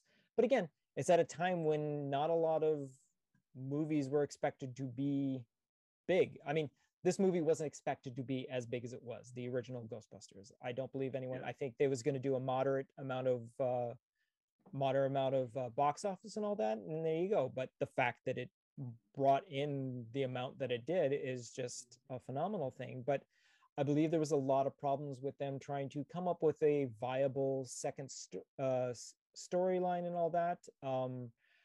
One of the holdouts was Bill Murray, apparently, because he basically only did Ghostbusters 2 because he made the production company actually fund making the Razor's Edge, which is his World War II, I believe, melodrama.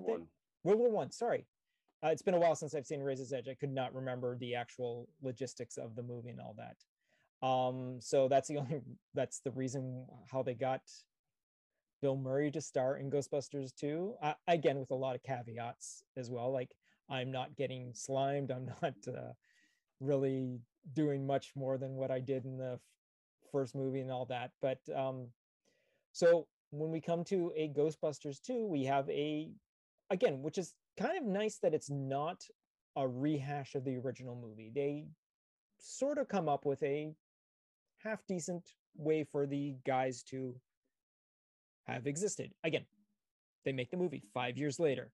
The Ghostbusters aren't really doing a lot of ghost busting and all that. They've moved on to do other things and all that, and stuff happens. And well, Mike, what was your impressions of Ghostbusters 2 when you originally saw it? I was so excited that there was a second one, but that's when I realized what a freak of nature the first movie was, because the second one just didn't live up to the first one for me, and again, at a very young age, so geez, what would have been, 5 years later, 14, that's stuff in my head started going, it's like, why did the first one work so well and the second one didn't? Like there's moments in there. It's like, I like all the slime. It's kind of cool that they slime the Statue of Liberty, but like, why is that moment not as good as the Stay Puft Marshmallow Man? They're both completely ridiculous, but one worked and the other one didn't. So yeah, I was really let down by the second one. But again, it's interesting with my kids all watching the most latest movies, and they find all these redeeming points in it, so they enjoyed it. But yeah, for me, the second one just didn't live up to the first. What about you, Trevor? Oh God, the second movie. So I saw that one. I was 16, and I took my date to it, and it was such a letdown of a movie, because we both like the original Ghostbusters. I had seen it many times on VHS and on Laserdisc, and so Ghostbusters 2 came out. We're like, this is going to be great. And I mean, there were some very shining moments in that film, but there was also, you could tell some of the people just did not want to be there. They had zero interest, and it showed. And it was, I remember coming out of that movie, and I was just like, I got to apologize. I didn't realize it was going to be not up to the par of what we expected a Ghostbusters film to be. But I mean, also got to remember at the time there'd been like what the Ghostbusters cartoon, then the real Ghostbusters cartoon, and that the real Ghostbusters cartoon had kind of kept the franchise going. And so when this movie came out, I thought, oh, well, this will be great. Ooh, needless to say, this movie did not make my top 60. There's so much I wish they could have done, they should have done, but they were fighting the studio, they were fighting Murray. They wanted to get it done, and it spent so. I mean, they kind of missed the window waiting so long to do a sequel. So yeah, that was why watching it was so tough. It's honestly, it's one of the few movies that when it's on TV, I'll just like, well, let's see what else is on, because that's exactly what happened when my family was watching it. It's like, oh, Dad, want to watch the second one? Well, you guys enjoy that one. Yeah, I can't watch it because there's just some bad memories associated with it. So yeah. That's most unfortunate, though. What do you think? What about you, Gavin? Robin? Were you able to see this one in the theater? He is so muted. Oh, he is so muted too. Hello? No, once again, I was not able to see it in the theater. I saw it on videotape, so I mean, at the very least, saved some money on the tickets. It was all right. I mean, it just didn't have the same punch. I thought using the Statue of Liberty as the with the feel good ectoplasm kind of thing was kind of neat, but I mean, it just didn't have the same punch. Like it was missing, I guess, the heart. That was my biggest gripe about it. And I mean, I would say I was kind of at the point where I was starting to recognize that movies could be bad, and I just couldn't quite put my finger on why I didn't like it as much at that point. But now that I'm older and quote unquote wiser, You're not wiser. okay, well, theoretically wiser, in theory. Yes, bunny ears I, though. now I understand why I didn't like it, why it didn't have the same feel as the original. And when you look at sort of the history of it, you start seeing why things had gone so squirrely. So it just makes sense that that they just couldn't get that magic, that lightning in a bottle that they captured with the first one. Now, funnily enough, they released on the Xbox 360 Ghostbusters, a video game, which was a first-person style shooter game where you played the role of the rookie, and basically the entire cast voiced their characters in it. Mm-hmm. So Harold Yeah. Ramis, Bill Murray, Dan Aykroyd, Ernie Hudson. Ernie Hudson. Yeah. Everyone pretty much came back to voice the characters. So there was a lot of talk that this was actually the actual factual Ghostbusters 3 that never seemed to kind of go anywhere. Food? Everyone I kept gave him, like, saying 5 small pellets. everyone kept saying Oh, that really? Really? Five I small didn't. I did not mute. I could have sworn I was on mute. All right. Oh no, we could swear There was 5 that you of were them. not I muted. could have sworn I hit the mute button on that. That's why I looked away and started talking. All right. I apologize, Gavin. Please pick up where you were. Yeah, so Ghostbusters, the video game, was supposed to be the third movie, as at least it's a spiritual sequel to the Ghostbusters franchise, because of all of the difficulties trying to get Bill Murray back involved with the actual Ghostbusters story, and then of course with Harold Ramis passing and all that, just never really happened. But this was kind of a nice last gasp kind of thing that actually was that felt more like a Ghostbusters movie than the second movie did. Oh, for I sure. completely forgot about the video game. I Yeah. definitely played that on PlayStation. Yeah. Yeah, And it was amazing. quite good, and they actually released a remastered version for the Xbox One and PlayStation 4. And so I've been meaning to get back into it, especially with the Ghostbusters craze right now. My last experience was on the 360 version, which was good, but being able to see it on a with higher visual clarity would not be a terrible thing at all. So I had the Wii version. The Wii version, yeah, I think we had the Wii version as well, but it seemed to be very what is it when you get motion sickness endearing, because it was Janky. like, yeah, janky. Yeah, it was very. Well, the problem was if you tried to play it as anything other than first person, it was almost unwatchable. Yeah, that's right. Yes, I remember that now. Yes, that's right. But again, fantastic story, and a great fact that they brought back all the original voice actors and all that. But for me, Ghostbusters 2 is pretty much the same as everyone else. I mean, excited to see it. I think I gave it a little more love than a lot of people other did, just because, again, I am a big fan of, and again, 5 years difference. I now know a lot more about Ivan Reitman. I know a lot more about Harold Ramis and Dan Aykroyd and Bill Murray, Ernie Hudson. Huge fan of Rick Moranis at this point and all that. So it was kind of cool and all that. Annie Potts as well. Sigourney Weaver, between Ghostbusters and Ghostbusters 2, discover all of her stuff like Alien and Aliens and whatnot. And so I'm a big fan of everyone involved.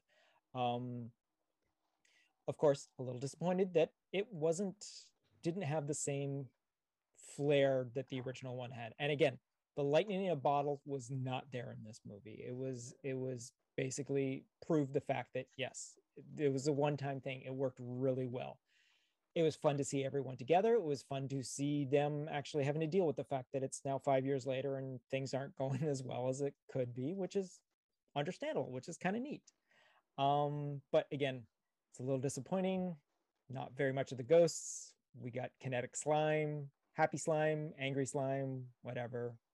It's kind of interesting, but yeah, I mean, I enjoy the movie. Again, it's got a bunch of quotable stuff. The improv doesn't seem to be as strong as it was in the original one, and it just unfortunately just falls apart a little unfortunate. The special effects actually don't even look as impressive as they did the first time around, the first movie as well. So it's just unfortunately, again, like Trevor said, it took too long to get around to it. And there you go, which again is thankful that we got the video game story as well, because it basically like, oh, okay, there you go. That we then turn into Feige. Feige? No. Anyways, Paul, it's Paul Feige, right? Paul Feige. Paul Feige. Okay, I said it out loud. I'm like, wait, is it Feige? No, but it is Paul Feige. Did he make Marvel? No, that's where I got my wires crossed and all that. We have a sort of a reboot, sort of an alternate universe sort of version of Ghostbusters, also now labeled as Answer the Call, where we have another mostly cast Saturday Night Live actresses, comedians that have come together to do this sort of thing, and Melissa McCartney. Now, what about this, Mike? What did you think of? Did you actually see this movie? I was so disgusted by the way they were taking things, just from the trailers and everything else. I have not seen this movie, except for clips that compare this one to the original. So I've watched a whole bunch of YouTube comparison clips. Okay. Where they basically show the same moments of the original Ghostbusters to this one, and why the original worked and why this one didn't. So the original Ghostbusters would have a steady cam and just let the actors do their thing. In this version of the movie, it would be quick cuts between them. The jokes aren't that funny. Everything was forced. It was horrible. The whole thing with the proton packs, I saw that comparison like the first time they used them. And like the alleyway sequence in this version of the movie was so ridiculous, and it's like you don't feel anything. Whereas the original, when they fire up the proton packs, you feel it. You know, like even with Gavin doing the sound effects, like even when he was mimicking the sound effects, I felt that 1984 movie. Whereas this one, it's like you just don't feel anything. So no, I haven't seen the movie.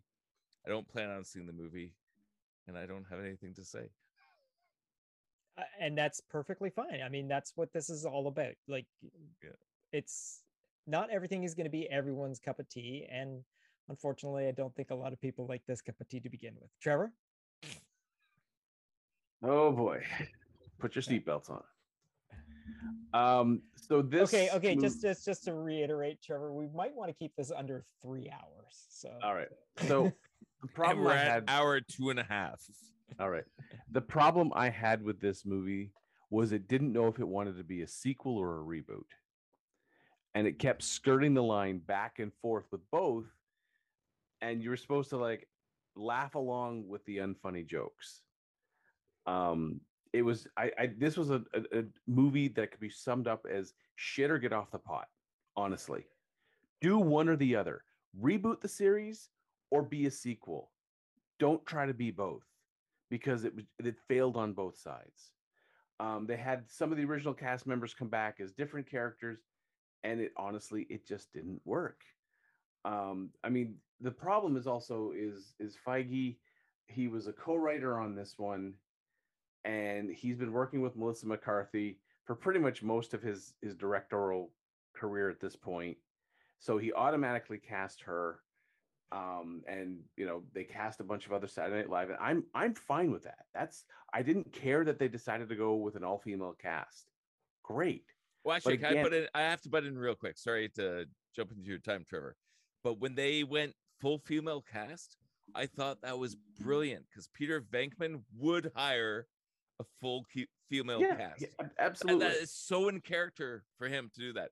Peter Venkman was like, "Yeah, we need 4 new employees. Yeah, let's get 4 hotties in here," and like Yeah, that fits. So when I heard they were doing that, I was full on board until they did exactly what you said, where it's like shit or good off the pot. You did both Yeah. badly. Okay, continue. Yeah. So, Sorry. so I was fine with him saying we're gonna have it as the main 4 characters, 4 women. I was fine with that. So when I went to go see it, I was hoping, all right, this is going to be either a complete reboot, you know, or this is going to be, you know, the Ghostbusters franchise has stalled and failed, and these women are trying to revive it. You know, they've purchased a franchise license, or Venkman, you know, I can see Venkman selling them a franchise license, selling them the, you know, and that's fine. But when they kind of like wishy-washed it and kept doing callbacks to the original without saying, "Oh no, but it's not a sequel," but not doing their own new thing as would in a reboot. I left the theater unhappy, not really angry, but just unhappy that you had this beautiful opportunity and you just took a giant steaming dump on it. And it was pretty much at that point I said, you know what, whatever else Paul Feige comes out with, I really don't give a shit, because he's proven that he can't take an existing franchise and do something worthwhile with it. Now, the movie did have some nice scenes, like the sequence where they were fighting the ghosts trying to get to the theater, like when Kate McKinnon, you know, she whipped out the little pistols and just went to town on these guys. It was fun to watch. Didn't make a whole lot of sense, but it was fun to watch. It was fun to watch them just burn their way through all these ghosts. But again, the parts that it just felt like, you know, Feige was just kicking you in the nuts and saying, you're supposed to be smiling right now. Like when you see the Stay Puft Marshmallow Man, or, you know, things like, it's like, make your own fucking movie. Stop trying to rip elements from a movie that was successful for your piece of horse shit. Like, make your own effing movie for once. Stop ripping off other people's movies and then claiming how such a great director you are. That was my takeaway from the movie. I was like, it was such, the part that made me angry. It was such a great opportunity, completely effing wasted. Agree, Yeah. 100%. All right. Okay. Gavin, do you have anything to add about that? Well, part of my exposure to the movie was with Rotten Tomatoes being like review bombed to shit by people who have never seen the movie before. Basically, taking exception, like, you know, full on neck bearded incels yeah. who are taking the greatest exception that how dare they put women in my Ghostbusters? I mean, Right. it's fucking Reese's peanut butter cups all over again. Mm-hmm. So I went in with the expectation that, okay, it can't be that bad. And so I watched it. It was fine. As a movie, it was fine. Yes, it took so many beats from the original Ghostbusters. That was fine. Like Kate McKinnon. When my wife says it's fine, it means it's definitely not fine. We're not talking about the female sense of it's fine. I'm just saying it was okay. There was nothing that I found really bad with it. There was nothing I found that was really great with it, but it was entertaining. With Chris Hemsworth. This is the first chance to really see Chris Hemsworth doing comedy, and he damn well did a great job at it. Like, where did hiring that him land? as kind of, what's that? As far as release, was that before Thor got funny? What do you mean? That was, it was before 2016. 2016 is 2016. when Answer the Call was released. Yeah. It was before the Thor was doing Became like comedy. after, Thor started doing it with a bit more of a comedic bent. Yeah. So I think this really showed his comedy chops as like in terms of like what he as an actor could do, and which is why Ragnarok was so enjoyable. But Kate McKinnon, Melissa McCarthy, Kristen Wiig, uh, who else? Leslie Jones. Leslie Jones. Yeah, they were fine. There was nothing wrong with the performance. It's just I think my biggest gripe over the movie was had it been taking place in the same universe as Ghostbusters, it would have been it would been fine. If it was like a full-on reboot, if they had basically acknowledged that this is just the original guys never happened, it would have been fine. I think it would have been received better. I didn't hate it. It didn't capture the magic of the original, the lightning in the bottle that the 1984 Ghostbusters had, but it was okay. I mean, Ivan Reitman was behind it too, so I mean, whatever dislike you may have, one of the Ivan Reitman was behind the as a writer, so he thought something was coming was worth something out of it. So I didn't hate it. Is essentially what I'm saying.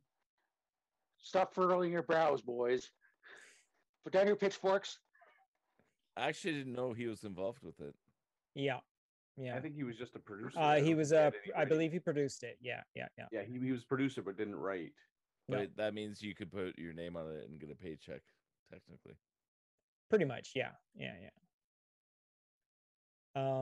But yeah, I believe that's all that he was actually. Yeah.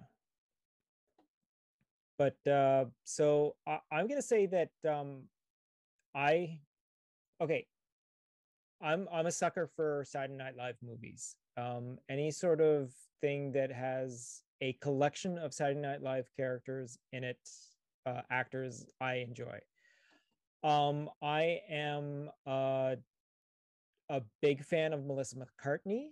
I am a huge fan of Kate McKinnon.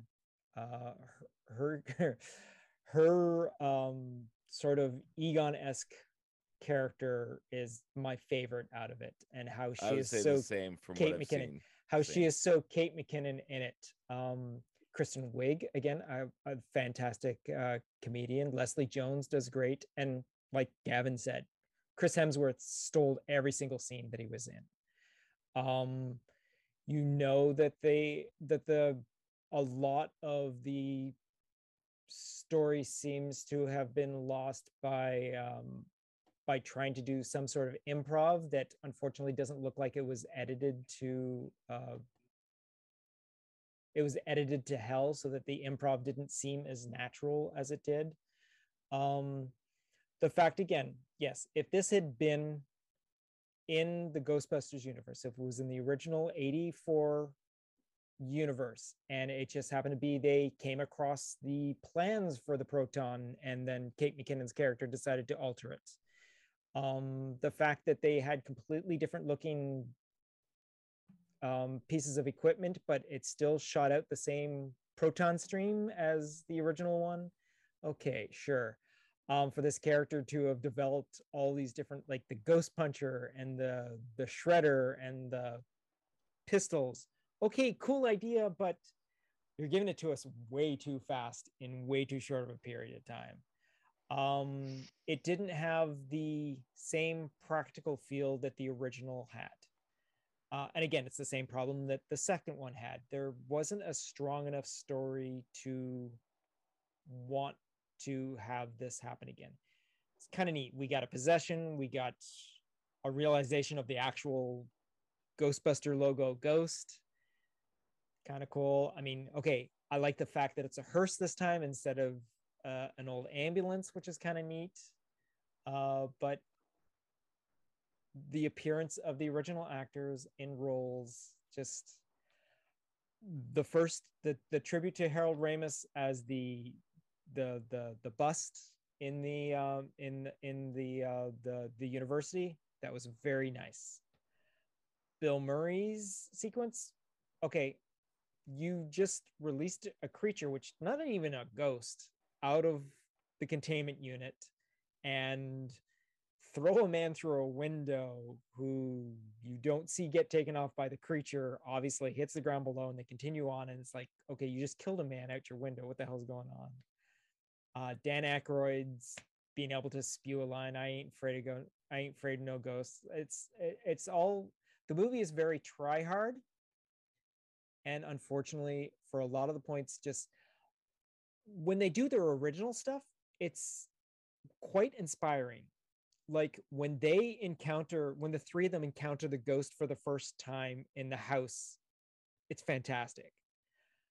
But how they handle the scenes after that, like Kate McKinnon getting vomited on ectoplasmically, and they get that video gets put up online and all that sort of thing. And like, you can't build to the next scene properly. That encounter is fantastic.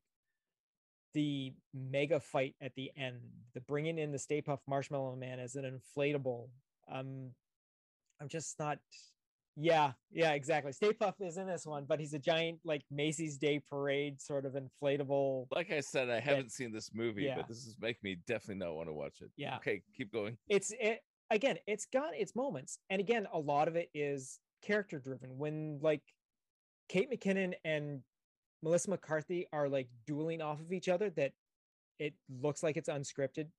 It feels natural, and it's the two of them stumbling over each other because their characters are longtime friends that have split ways, and then they've come back just because Melissa McCartney has released this novel Kristen that the Wiig. two of them, what? Kristen Wiig and Melissa McCarthy. Yeah, Melissa McCarthy. McKinnon. Oh, sorry. Yes, because Kate McKinnon is my favorite character of this whole entire freaking movie. But yeah, I mean, it's unfortunately that it wasn't as well received as it should have. I think it getting browbeaten about the like, you put all these women in my Ghostbusters and all that. I'm sorry, dude. No, that's not cool. It's not cool. Although especially I this time. will counter that because it was done wrong. Oh You no, could it have totally done was. this and do it right, Yeah. but it was done in such a sloppy, haphazard way to such a beloved original movie Mm-hmm. that didn't respect the original content. No. So the comments online, all the neckbeards, they were criticizing it and being criticized for, bashing because it's a female-led movie. Yeah. Everybody loves Sigourney Weaver in the first Ghostbusters. Like, Annie Potts, Jenny Meldnitz. How did you say her name? Anyways, yes. But anyways, people love the characters. So, and again, you could have wrote the story in a way that you could have a full female Ghostbusters team that respects the original, it makes sense, and don't make this into like some weird feminist agenda thing. Just like, no, just get 4 powerful female characters who are Ghostbusters and just do that, right? With a good story that people can get behind, it would have been fine. So that's why it always tweaked me when I saw the reviews on that. Again, I haven't even seen the movie, so whatever, but I mean, that cringed me. In all honesty, give me 10 minutes and I could have written a better story. That, I'm not bragging. I'm just saying, if you tell me I want to reboot Sounded a little bit like a brag. Well, if I want to reboot the story, I can do, or I want to make it a continuation. Yeah. I mean, based off what they started with, 10 minutes, and I could have, any of us could have probably come up with a better way that honestly, A, the fans of the original would have been happy with, and B, people new to the series would be happy with. In fact, I think Gavin's cat actually wrote a better script just now. Yeah, just now.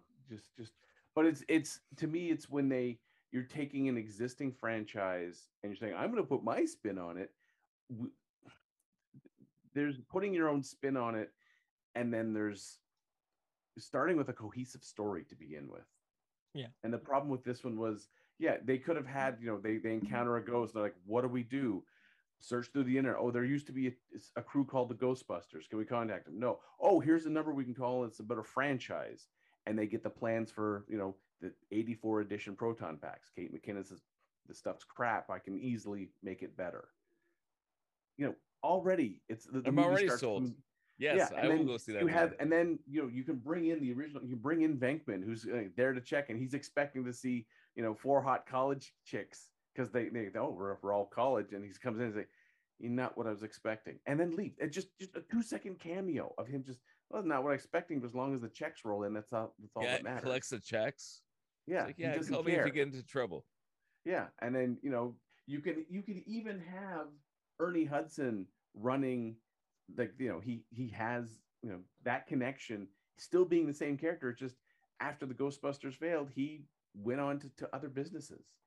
He runs a fleet of maybe he's got he runs a funeral parlor, and that's fine. It still works, but to just say, oh, they're all new characters and no one's heard of the Ghostbusters, but then to drag all the stuff from the original movie in, like the Stay Puft Marshmallow and all that stuff, that's when it becomes you're trying to service the fans, but you're doing it in such a slap in the face way that no one's going to like it, honestly. It'd be like, making a Star Wars movie, like, oh, we're going to bring in Luke, but we're going to get a different actor, and he's going to be completely different, but it's Luke. And he's going to milk the space okay, I see what walrus. you're getting at. Yeah. Yeah. Spruce Skyknocker. Yeah, exactly. Like it's lukewarm bathwater. Just make a new goddamn character. Like this was the problem I found with that Ghostbusters movie. The actresses are very talented. I have no problem with those actresses. Kate McKinnon, again, she is hilarious. Every time I see her on Saturday Night Live, it's going to be fun. And you could tell they were riffing, they were doing a lot of improv, but it was just the fact that, when they were in the writing stage, they're like, oh, we're going to add this, and then we're going to add this as an homage. And they needed someone to say, no. Reboot or sequel. Yeah. It's two roads. Mm-hmm. Left or right, you can't go straight through the field. It's not going to work. So yeah, and you're right, Trevor. It did suffer from at one point it seemed like it could be a reboot. Sometimes it did seem like it was a sequel, and the two it just kept trying to change lanes back and forth, and you're like, pick up a goddamn lane and tell us the story. And that was the problem. Was they kept trying to say, oh, let's call back to the film. It's like, no, if you're rebooting, reboot. If you're sequeling, sequel. Don't try to do both. It's never going to work. Yeah, it never has and never will. Yeah. All right. So that being said, that brings us to our modern day movie, and this is now this is a point where only two of us in this conversation have actually seen the movie, and that's myself and Gavin. And I think that between the two of us, I think we've both decided that we're going to keep it fairly spoiler free, because a bit of a heads up is, like, you guys have got to see this movie. I know absolutely. It'll have to be in December. Yeah. I gotta wait. And this is a movie that I want to see so much. I'm not even gonna listen to the spoiler-free review on it, because again, this movie, like the original Ghostbusters, is so important to me. Yeah. And I don't want any bias. I don't want to read anything else. So I'm glad you guys are going to have the conversation, but I will be taking these headphones off. Okay. You're going right now, sort of thing? Are we going? Well, because I mean, there's nothing else for us to talk about except for Afterlife, which was released on Friday. Well, what I was going to do is I was just going to drop the volume of my speakers and just give me a wave when you want me to come back in. Okay. Yeah. You can so I guess this is you can be as more spoilery than we thought. Yeah, so go for it. I mean, I know I'm going to see this movie, but it'll have to be in December, and I'm fine with that. Okay. So I've avoided all media that talks about Ghostbusters. Yeah, I'm the same. So I'm going to do the same. I'm going to be able to see Spider-Man, but I knew I wasn't going to be able to see this one when it came out, and I was like, all right, yeah. So yeah. Okay. So, yeah, just give me a wave when you want me back. All right, we'll give you the double thumbs up, Trevor. We'll give you the double thumbs up. You too, Mike. All right, so you can take off your headphones there, Mike. So, all right, but bear in mind, just watch for a specific type of double thumbs up. So, Because if I'm rating the movie, I might give a double thumbs up. No, I never can't mind. hear you anymore. I'm going to mute myself. All right. Fantastic. Okay. So, between well, Gavin, what did you? I mean, obviously, the way that we were talking about this movie is we don't really want to spoil it for really anyone. Now, I know that this podcast is big on the spoilers because we usually talk about stuff when a good number of us have actually seen the particular thing in mind, or no one minds it being spoiled for them. So we're not. But I think that this is probably one of the things that you have to see this movie for yourself. Correct? Absolutely. Yeah. I'll start off and Mm-hmm. just say that this is basically the sequel that I wanted. Mm-hmm. I didn't know exactly what it was that I wanted. I just knew that when I saw it, I would know if it was what I wanted. Yeah. And Yeah. I realize this sounds like just like the worst combination of a description possible, but uh, when I walked out of that theater, I realized this was the sequel that I needed. Mm-hmm. I couldn't have envisioned it, but it was what I needed. Yeah. Um, it brought back the nostalgia. I mean, like, how spoiler free are we going? Are we doing with minor spoilers, or does it matter? It's up to you. You go ahead. I mean, just from this point on, there may be some spoilers if you're listening to this podcast. And while you know we're a spoiler podcast, we're going to try and keep this to a minimum. But you know what? There are probably going to be some mild spoilers. We're not going to give away huge things that are like. Anyways, we'll do some mild spoilage.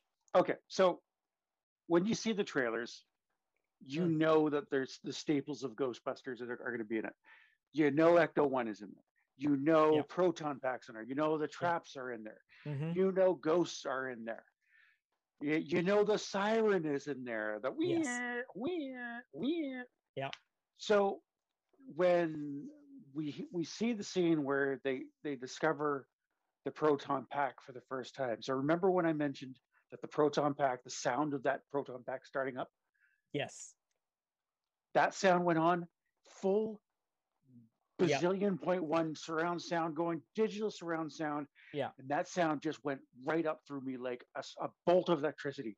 And I'm sitting there going like, huh, oh, that was a nostalgia attack.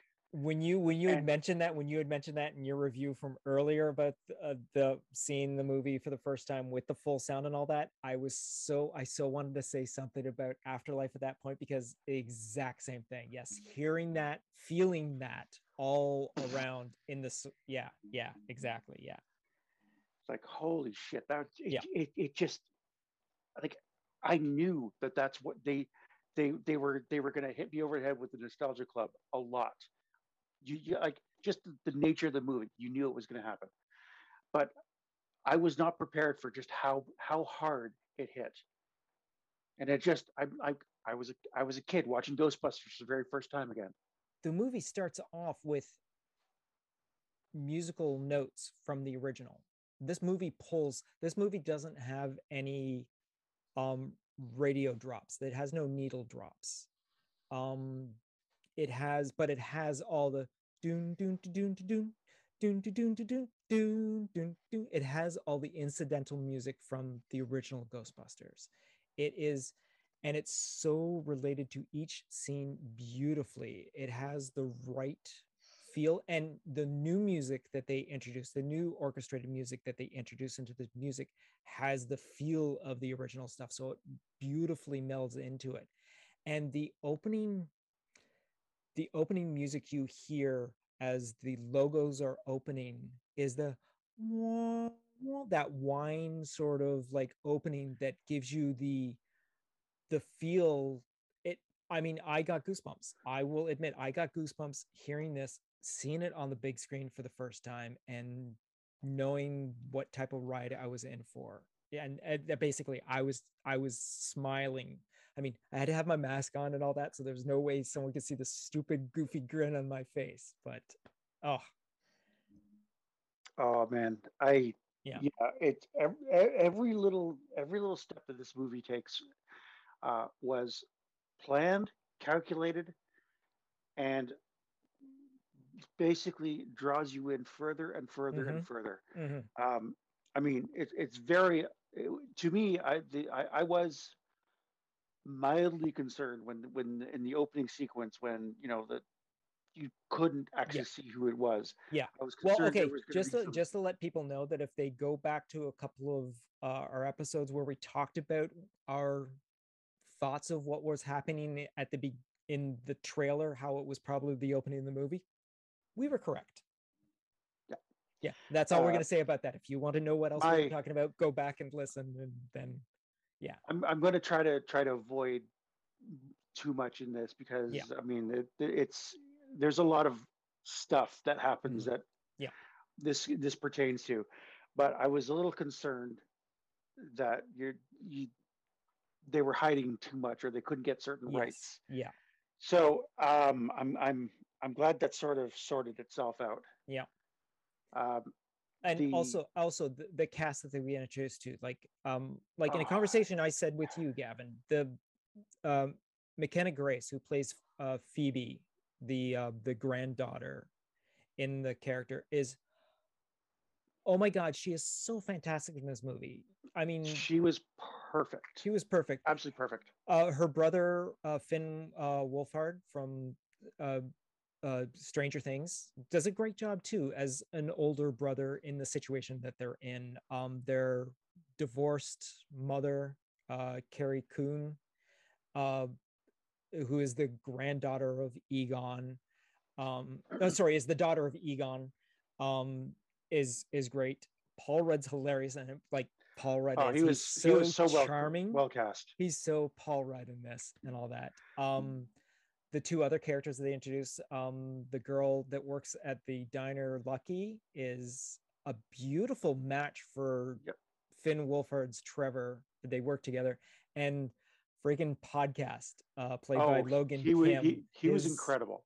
he was so good. I mean, and the fact that yeah, and the fact that everyone meshes together so well in this 2 hour movie. It's a 2 hour movie. That's it. You're 2 hours and 3 minutes long is this movie. And it seems like it flies by so quickly, but it is so fun of a ride. And Oh, it so envelops the spirit of that first 1984 movie. oh, it absolutely does. It Yeah. absolutely does. Phoebe McKenna Grace. She Yeah. her character just had some of the best lines in the movie. I mean, That is her movie. This is her movie. I mean, and I understand why she doesn't get top billing because she's a child actor and all that sort of thing, but this is her movie. yeah, and I mean, when you cast a character or cast an actor for a specific role as basically being related to, or in this case, the granddaughter of Egon Spengler, Yeah. it especially for a child actor to essentially capture like almost every single nuance Oh yeah, that for made sure. Egon who he was. She played it perfectly, Yeah. and I mean, you believed right down to your soul that this was the granddaughter of Egon Spengler. Yeah. Yeah. Yeah. Um, it was just perfectly cast, perfectly cast. June 25th, 2006 was when this girl was born. So seeing this movie was supposed to be out 2 years ago. Like not this past summer, but the summer before. And they probably would have been shooting a year before that. So this girl is like 14 at the time, if I'm doing my math right. No, Yeah, yeah, exactly. Like phenomenal acting skills out of this girl. And I mean, we've watched Stranger Things, so we know how Finn is and all that to begin with. But it's just, oh, she does fantastic. And she even works so well with the other adult actors and all that too, as well. Her and Paul Rudd work playing off fabulously perfectly. together. And I mean, Paul Rudd can work with anyone in make them shine as well, because he's that type of actor. But yeah, I mean, and from the get-go, this is a fun movie. I found I wasn't in a very full theater to begin with, because it was a afternoon show and all that sort of thing. But I laughed out loud quite a few. I talked out loud to myself and like, oh no, they didn't, sort of moments and all that. But I Well, really enjoyed myself. her corny jokes. I mean, they Oh, were bad, but I mean, they I'm were sitting they there were just going, they were yes, okay. but they were so good though. Yeah, yeah. And her delivery, her dry Oh. delivery was so anyways. Now, I what? Just the entire plot. Like, I was hoping for a little more sort of action before the resolution, Mm-hmm. but I have to say I really enjoyed that ending. Yes. Oh, definitely. That had a very satisfying ending to it. Yes. Oh man, I was tearing up. It was that good. I mean, Oh, I tear up over I was Pixar teared movies, up a but couple of times. Yeah. Oh yeah. Dude, but I I mean, got it's choked up at the opening sequence. I mean, yeah, it was just yeah. but yeah, that was it was yeah, Yeah. it was perfect. Exactly. Absolutely Yeah, perfect. it was definitely it. And I'm so sorry it took so long for this movie to come out. I would have loved to have seen it in a world where we didn't have to socially distance. We could be in a crammed theater and no one would care, sort of thing. But um it is what it is, and I hope it does not suffer because of the situation of the world the way it is right now, because this deserves all the love that it it deserves. I mean, fans, and I think this is also a great way to introduce, and like I can't wait until my daughter sees this movie, because I've shown her the first movie and she's loved it. The second one not so much. She's gotten a kick out of a couple of the stuff for the answer the call. Some of the stuff is a little too scary for her because it looks a little too realistic, sort of thing. But she wants to go see it, and I want to dress her up as Phoebe. I want to make my daughter Phoebe. I want to make her a full size proton pack. I want to get her an oversized overalls and like strap them down and tie her into it and all that sort of thing. I totally want to do that with her. Get her a pair of like friggin' Harry Potter glasses without the lenses in it, and because she's got the curly hair to begin with. Yeah, it just. Well, you basically have a mini me that you can Oh yeah, for you can sure, dress for up. sure. Yeah, yeah. But yeah. But other than that, I mean, other than going into huge spoiler territory, I think we can pretty much call the guys back, because I think we're pretty much Yeah. yeah. Trevor's not even watching the screen. There he is. He's watching the screen. There he is. So there you go. The only thing we recommend is that, like, definitely go see this film. See the damn movie. See it. Yeah, See it. Go see the movie. Go see the movie. I saw thumbs up. You saw thumbs up. All right. I thought people were mocking Trevor sleeping through that last segment. I was just eating potatoes. I wasn't sleeping. I was reading. He was reading. Yeah. No, he was 100%. That would have been more believable if you didn't suddenly just go, pies. We made pies. All right, so we're gonna move on to our yes, SMR. Yes, the good old chomping on the thing. Okay, Mike, Trevor, mute yourselves for about 10 more seconds. You or yeah, just don't listen. Just don't listen Oh, for Just the don't, next okay, 10 seconds. so I can take the headphones on and Yeah, keep take the eating headphones potato off. chips. Yeah, there you go. Okay, we're good. So Gavin, basically Adam gave me this message about the movie after he found out that I had seen it as well. How does Ghostbusters do a better ending to Rise of Skywalker than Lucasfilm? Yeah, you think? Like what Lucasfilm did to end the Star Wars saga, that Ghostbusters Afterlife did a better version. That's All right. hard to say. Okay. Yeah. Anyways, I just had to get that out there. Yeah, you're good to go. You're good to go, Mike. Yes, Mike. Hello, Mike. There we go. Crunch, crunch, crunch, crunch. All right, so we're going to go on to our final segment of the evening, and this is our Adam Asks question, where one of our devoted listeners actually has asked us quite a few intriguing questions that we try and come up with intriguing answers to. And this time, Adam asks, Russell T. Davies has been called back to helm Doctor Who in the wake of recent rating slips. Jason Reitman was called in to repair, in quotes, the Ghostbusters franchise of his father. George Lucas has been called to help Star Wars TV on Disney Plus. Who are you going to call? Which franchise was better with someone else leading? Which franchise is in desperate need of returning to its roots or would benefit from a fresh perspective? And who would that be? So that's what Adam asks this particular week.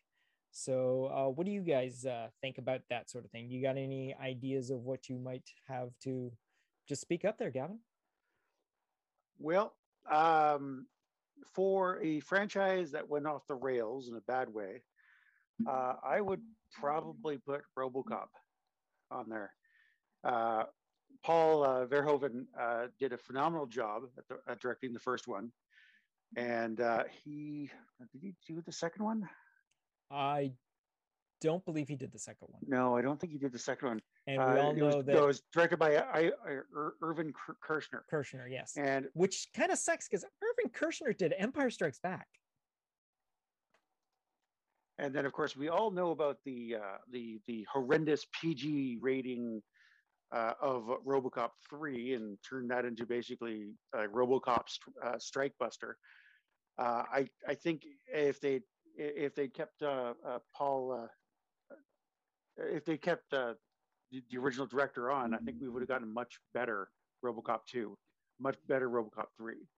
He might have, like, from what I understand, he basically took the RoboCop script and tossed it in the garbage, and then his wife came by, saw it in the garbage, had a look at it, and said, "Here, you really should look at this."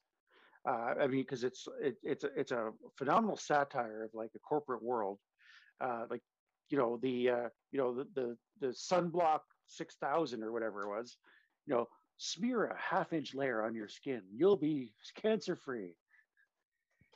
Exactly. And again, like you said, yeah, Paul Verhoeven only made the one movie. There should not have been sequels. There should not have been a RoboCop 2, should not have been a RoboCop 3.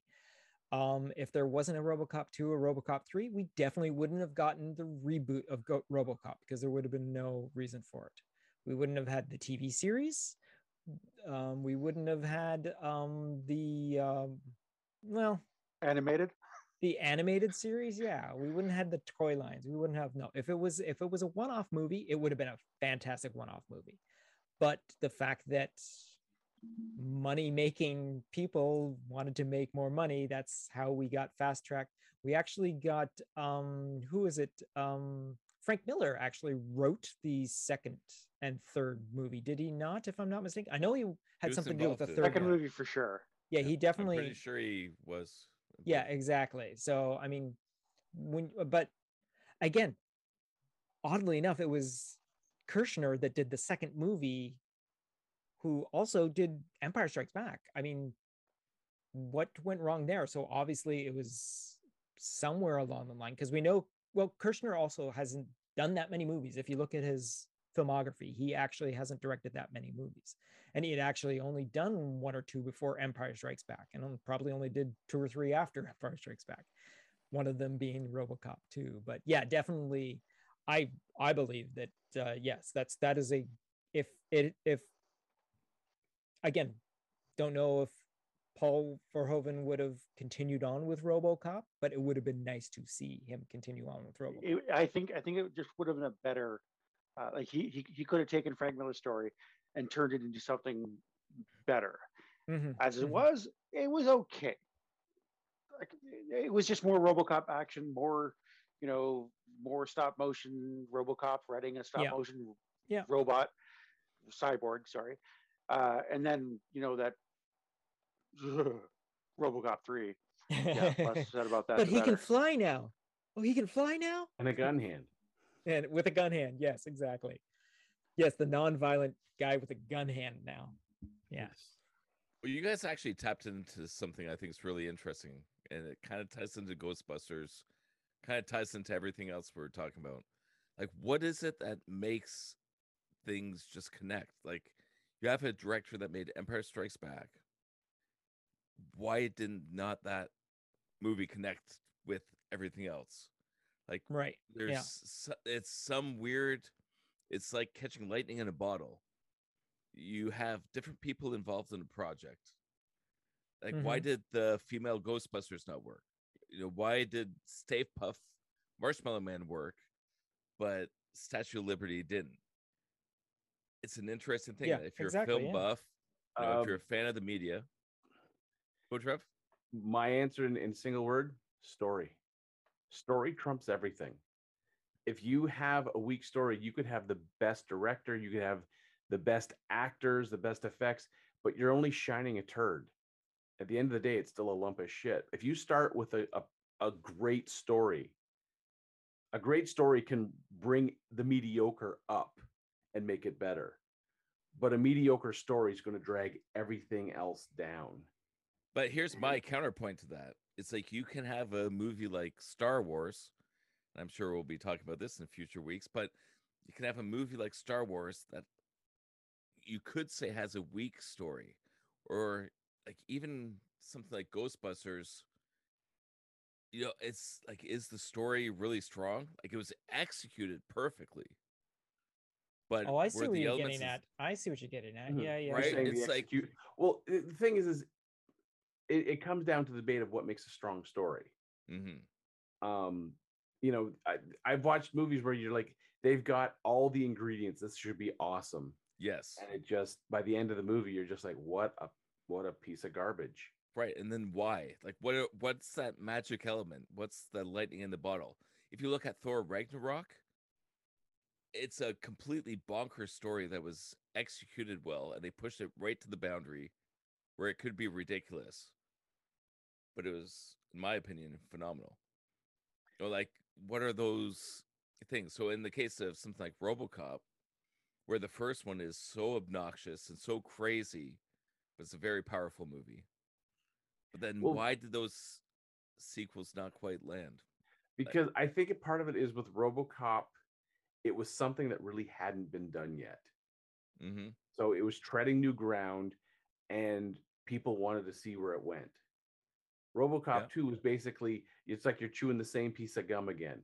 Hmm. It's not going to have the same flavor, and you're going Yeah. to be kind of disgusted. And by the time they chuck it back in your mouth, RoboCop 3, you're like, I just want it out. Oh, I I hate don't the way that know. you said that, Trevor.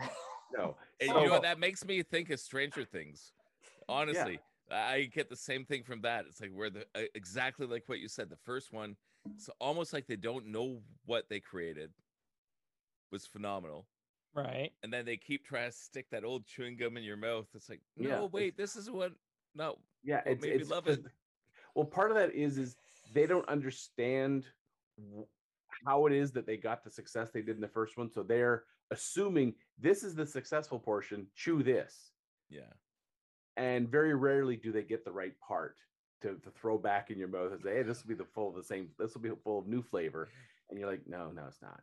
Well, I So hate when they say occasionally chew my mouth. something Google, like that how does can I happen. erase somebody else's statement? Yeah. like sometimes that does happen, like a sequel just it hits all the right notes. Mm-hmm. But it's because they understand what they've created and what it is, where the appeal is, and they keep that appeal going. But some of that, I mean, for me, it's always been story trumps the acting. I mean, for me personally, I can't stand watching an actor just. You can tell they're just going through the motions to get their paycheck. They have no passion for it, Mm-hmm. and I mean, yeah, that hurts. But a strong enough story, you can at least get by it. But if you have a mediocre story and an actor who's just like, you honestly could have just used a cardboard cutout as a stand-in and gotten the same performance, you're not going to be it's not going to go up there in terms of a masterpiece. Geez, Gavin, your answer was really long. That darn Kev. Jeez. I have some. Yeah, go for it, Trev. First question. First one, Alien, the Alien franchise. I know. Oh, no. Okay, you went Alien. Because I was gonna go Terminator. Okay, yeah. For me, so the first one was done by Ridley Scott. Yep. The first Alien is a great movie. Mhm. It's a movie that keeps you guessing. Right. No argument here. Yeah, even upon The rewatch. second movie where they changed gears, Mm-hmm. turned into more of an action film with Cameron Yep. at the helm. Very, very entertaining film. It's a film that it's like the roller coaster from beginning to end. And Then perfect for Dave playing a Fincher got role his playing hands game. on it, and you've got Alien 3. Yeah. And then was it Jean Pierre got Yep, Jean Pierre. Alien Resurrection, and then it just keeps going downhill. I think those, like the Alien franchise, is one that could really use, if you want to get back to its horror roots, you need Ridley Scott and that team to come back. If you want to get to more of the action roots, you got to like tease Cameron away from Avatar for at least a little while, and at least get him to write something, and maybe give some directorial notes, and get back, because those two, like Ridley Scott is really good at tension. Like all of his movies, if he wants to put tension there, you can feel it. It's palatable. Cameron is really good at action. Terminator, which Troy will discuss in a minute. But the rest of the films from those two films on have just been one shit show after the other of just, missed opportunities and failed promises back and forth and back and forth. It's like they don't know where to go with it. Okay, I have to ask you this because David Fincher is one of my favorite directors. So what happened there? Was it the story? Was that because absolutely it was his the story? one? Absolutely. The fact that they were like, we're going to start the story off by killing all the characters that survived from the second Aliens film, but one. Yeah. That was their first mistake. Mm. That was a huge goddamn mistake. Like Prometheus was not a great film, but it was an entertaining film. Visually, it was nice. That was Ridley Scott. Alien Covenant, again, not the most entertaining film, but had some intriguing ideas and made you want to sit through it and find out where he was going with it. Again, that's Ridley Scott saying, you want some tension? I'm going to give you a whole goddamn bucket full of tension. Yeah, he's definitely good at that. That is for sure. Yeah. Yeah. So that would be my first pick of, you need to get people back in the helm who know what they're doing with that franchise. Second one would be Predator. What the hell happened? The first Predator was done by John McTiernan. Mm-hmm. Arnie, very entertaining film. Yeah. The second movie's also another one that no one was expecting. Like it was a movie that no one was expecting. Predator, and I showed this one to my kids, my boys. It's like, you have to see Predator. Yeah. And they were freaked out, but they were engaged. And again, it's like when you're watching that for the first time, you don't know what's going to happen. Well, part of that preys upon our natural instinct of, you throw a human out in the wild where we're not suited, we are prey, and we have that constant fear of something stalking us. Mm-hmm. Then you get Predators 2.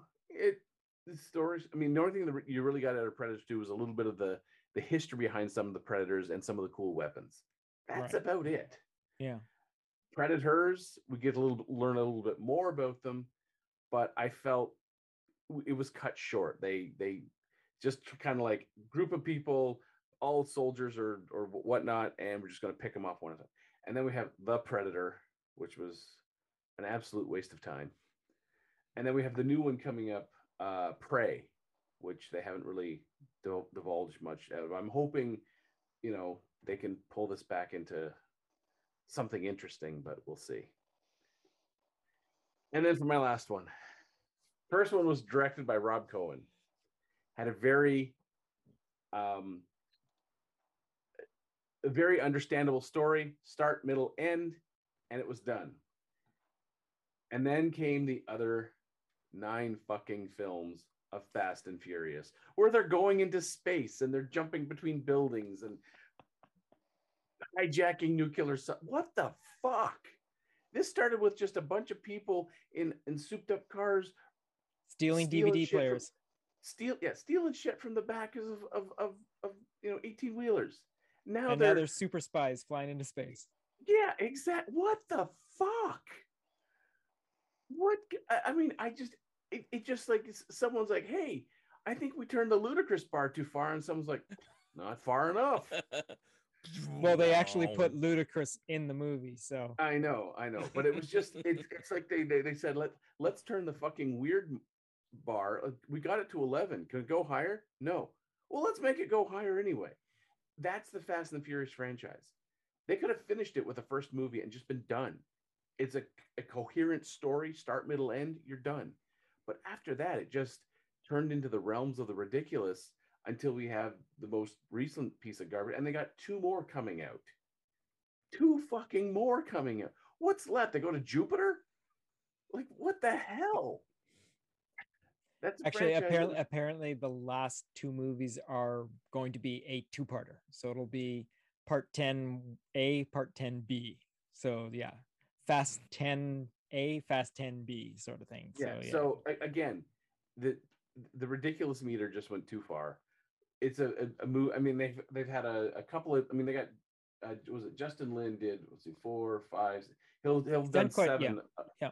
So he's done a lot of them. But the thing is it's running off the same formula, and formulaic movies really don't work. They just don't. It's as I said, they could have stopped. Apparently, they do work because they keep making them and keep making money. Because they make money. They make money because you get stupid idiots who figure, well, I can drive just as good as that. And I can drop 80 grand into my Honda Civic and I can be fast and furious too. And you're like, yeah, you're going to be wrapped around that telephone pole in a burning wreck in a minute. But let's thin down the gene pool a little bit there. Throw some chlorine. This franchise is not a sponsor of our podcast. Yes. All right. So those are my 3. Yeah. You got any there, Mike? You got anything you want to talk about? I do. I didn't have any at the beginning of the podcast, but now you've been thinking about it? Yeah. So Marcus and McFeely. Oh. Falcon Winter Soldier. Mm-hmm. And Black Widow. So the callback from last week, like all the same things I said. It's like you have these incredible characters that were written by these incredible writers that had this incredible character arc. And then Marvel Phase 4 happened. And you know what? I think if you got those writers on this, they could have at least continued the story in a way that would make sense, that would bring out the best of the characters. I think you could have captured the essence of what the Falcon was. You know, because back in Captain America Winter Soldier, there was nothing about racism or anything like that. No, it was like, this is just a paramilitary unit dude. You know, he's best friends with Captain America, and you know, he's if Captain America's out of commission, he's going to do his best to fill in. Just like he says in the movie, it's like, I do what he does, only slower. So if he picks up the shield, it's like, all right, yeah. You know, like my buddy doesn't got it. Yeah, I'm going to carry the torch. You know, Winter Soldier. You know, I'm with you to the end of the line. He could have been the next Captain America. Black Widow, again, like everything we said last podcast, she should have been the next James Bond. Black Widow movie should have been a female James Bond movie. All these people are craving the next female James Bond. It's like, you had your chance. It's right there. And Marcus and McFeely could have written that into something that could have been epic. So I would have kept them with that genre of characters and just continue the storyline. So that's my pick. Not bad. And like I revealed earlier, with again another James Cameron, which we know James Cameron can do. He has done it in the past. Sometimes to great success, sometimes to mediocre success. But James Cameron knows how to do a story and intertwine great action into it. He knows how to hire proper actors to portray the characters that he wants to do. Like I'll just give you like True Lies. You've got like Aliens, like that ensemble cast. He's good with an ensemble cast. He has his crew of like character actors that he likes to play with. But Terminator suffers from the lack of James Cameron after the second Terminator. The fact that the third movie, which is a global scale movie by the end of it, feels like such a smaller movie than Terminator 2. The first Terminator takes place in a city, and it feels like a small, condensed, claustrophobic movie. That's the feel of this movie. The second movie brings in all this extra spectacle and extended story that you didn't even think could happen, but it's believable because of what you see in the second one. The third movie seems like a lesser movie for sure. And everything beyond that always feels like an attempt to try and get back to what James Cameron did in those first two movies. The closest that I would say that comes to it is the last movie, the Dark Fate. They actually basically do a Halloween 2018. It basically goes back. With it becomes Targaryen. Yes, that's Genesis. That's Genesis, which is holy crap. What the fuck is that? Yeah, Fate had Hamilton back. Okay. Getting Hamilton back as her current age sort of thing, as the kick-ass Sarah Connor that's lived on. But we find out what happened just after Terminator 2, and apparently a bunch of Terminators were sent back, and one assassinates Edward Furlong as he's still a kid. So Sarah has to and so Sarah has to go on and whatnot, and it's kind of an interesting way. But then something happens, and the someone else becomes the chosen one to fight alongside John Connor, because John Connor is now killed. Someone else takes up the mantle, right? So this next person who they send a Terminator back to try and kill, they have a hybrid human and Terminator as her protector, and this ultra version of the T-1000, whatever it's called, comes back to fight them and all that. And then they team up with Sarah Connor. And then is it 18? 1,800 is 18,000. Yes, is it T-18? 2,000. No. 2,000, is it? Anyways, but I mean, it still fumbles. It's nice to see this stuff, that it has the spirit of the James Camerons. It just doesn't have the James Cameron direction to get to a James Cameron Terminator and all that. You go into the Christian Bale Terminator movie, that's no, you don't do Future War. Dude, the Sarah Connor Chronicles TV series did a much better job than any of the other movies to come after Terminator 2. Never watched that. You know what? It's actually, I mean, it's no longer canon. It's no longer canon for sure. But if you want to watch from basically Terminator 2 and then start watching the Sarah Connor Chronicles, it's a really great story and all that. And especially the fact that it's Fox Television that did it for 2 seasons. Yeah. But again, without that was with Firefly Girl, right? Yes, exactly. As the Terminator, as the actual female Terminator that helps John Connor, which is kind of neat. So, yeah, I would definitely say without James Cameron in both writing and directing, the Terminator franchise is not really worth it. And it would be nice to see him. I mean, you're probably not going to get a James Cameron Terminator movie from him again, because he's off in Avatar world. He's at the bottom of the sea in his submersible. Yeah, exactly. Or 4. Yeah. Whenever those are coming out, because I'm making 7 new movies, and no, I'm making 4. Okay. 4. Sure. Come on, James.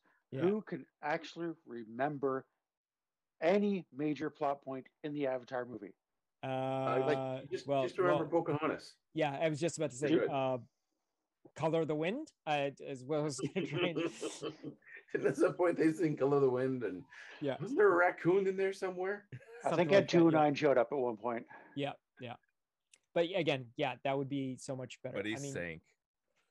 Now, I can't think of anything that is currently could be turned around, sort of thing, because it's kind of hard. Once something's already done, you can't really. I mean, first of all, if anything has gone so downhill that you're trying to bring someone in to save it, you're already in a uphill battle, and it's going to be. It worked for Star Wars. Yeah, no, I mean, there are exceptions to the rule. Yeah, I mean, you got your original trilogy, you got your prequels, you got your sequels. I mean, it's but again, sequels. What sequels? Look, you got to give George all the credit, because the prequels were George. Those were George's movies. He made what he wanted to make because he funded it all. It was all him. I'm not going to go into all of this because no. I'm not saying it's 3 a.m, and we can talk about this later because I have lots to say. However, I do think that the team that he had around him, that original trilogy, again, it was that lightning in the bottle. Yes, exactly. The fact that you have someone like Harrison Ford saying, George, you can write that, but you can't say that. Yeah. Back when it's your first movie, yeah, you got to listen to what the actors are saying. You're like, okay, well, say it the way you want to. But then once you've created the biggest entertainment franchise of all time, and if people just say, I don't like sand, maybe you should have said that. No, people don't say that. You might have been able to say something better. Yeah. So, I don't know. Well, I mean, part of that's also with the success of Star Wars. By the time the prequels rolled around, he had enough yes men around him who would just happily say, that's great. That's great writing, boss. Absolutely. Yes. And then run over and tell Hayden, you've got to say this. No change. You say it exactly as he written on the can't say it just as he wrote it. Right. Again, that's another reason why we're all looking forward to seeing the Obi-Wan series on Disney Plus. Right. That's what I'm saying. You might be able to turn it around. Exactly. Yeah. Well, see, that's the other thing too. We have seen the people come in and turn around Star Wars because of Mike said, because Disney Plus has turned around Star Wars. I mean, just Mandalorian is all you really have to say. I mean, there you go. All right. So on that note, I think we're going to wrap it up here. Unless anyone else, anything else to say, I think we're going to call it an end of a show because yes, no one else talk. No one else say a thing. We're done. We're out of here. And you know what? We're just going to end it right here. We want to thank everyone for listening. And again, another long one. Even though we've chopped the show in half, it's still a long one because we like to talk. And so on that note, on the count of 3, we're going to say our collective goodbyes, and then we will see you guys in the next episode. So thanks once again for listening. And in 3, 2, 1, collective goodbye. Yes, have some.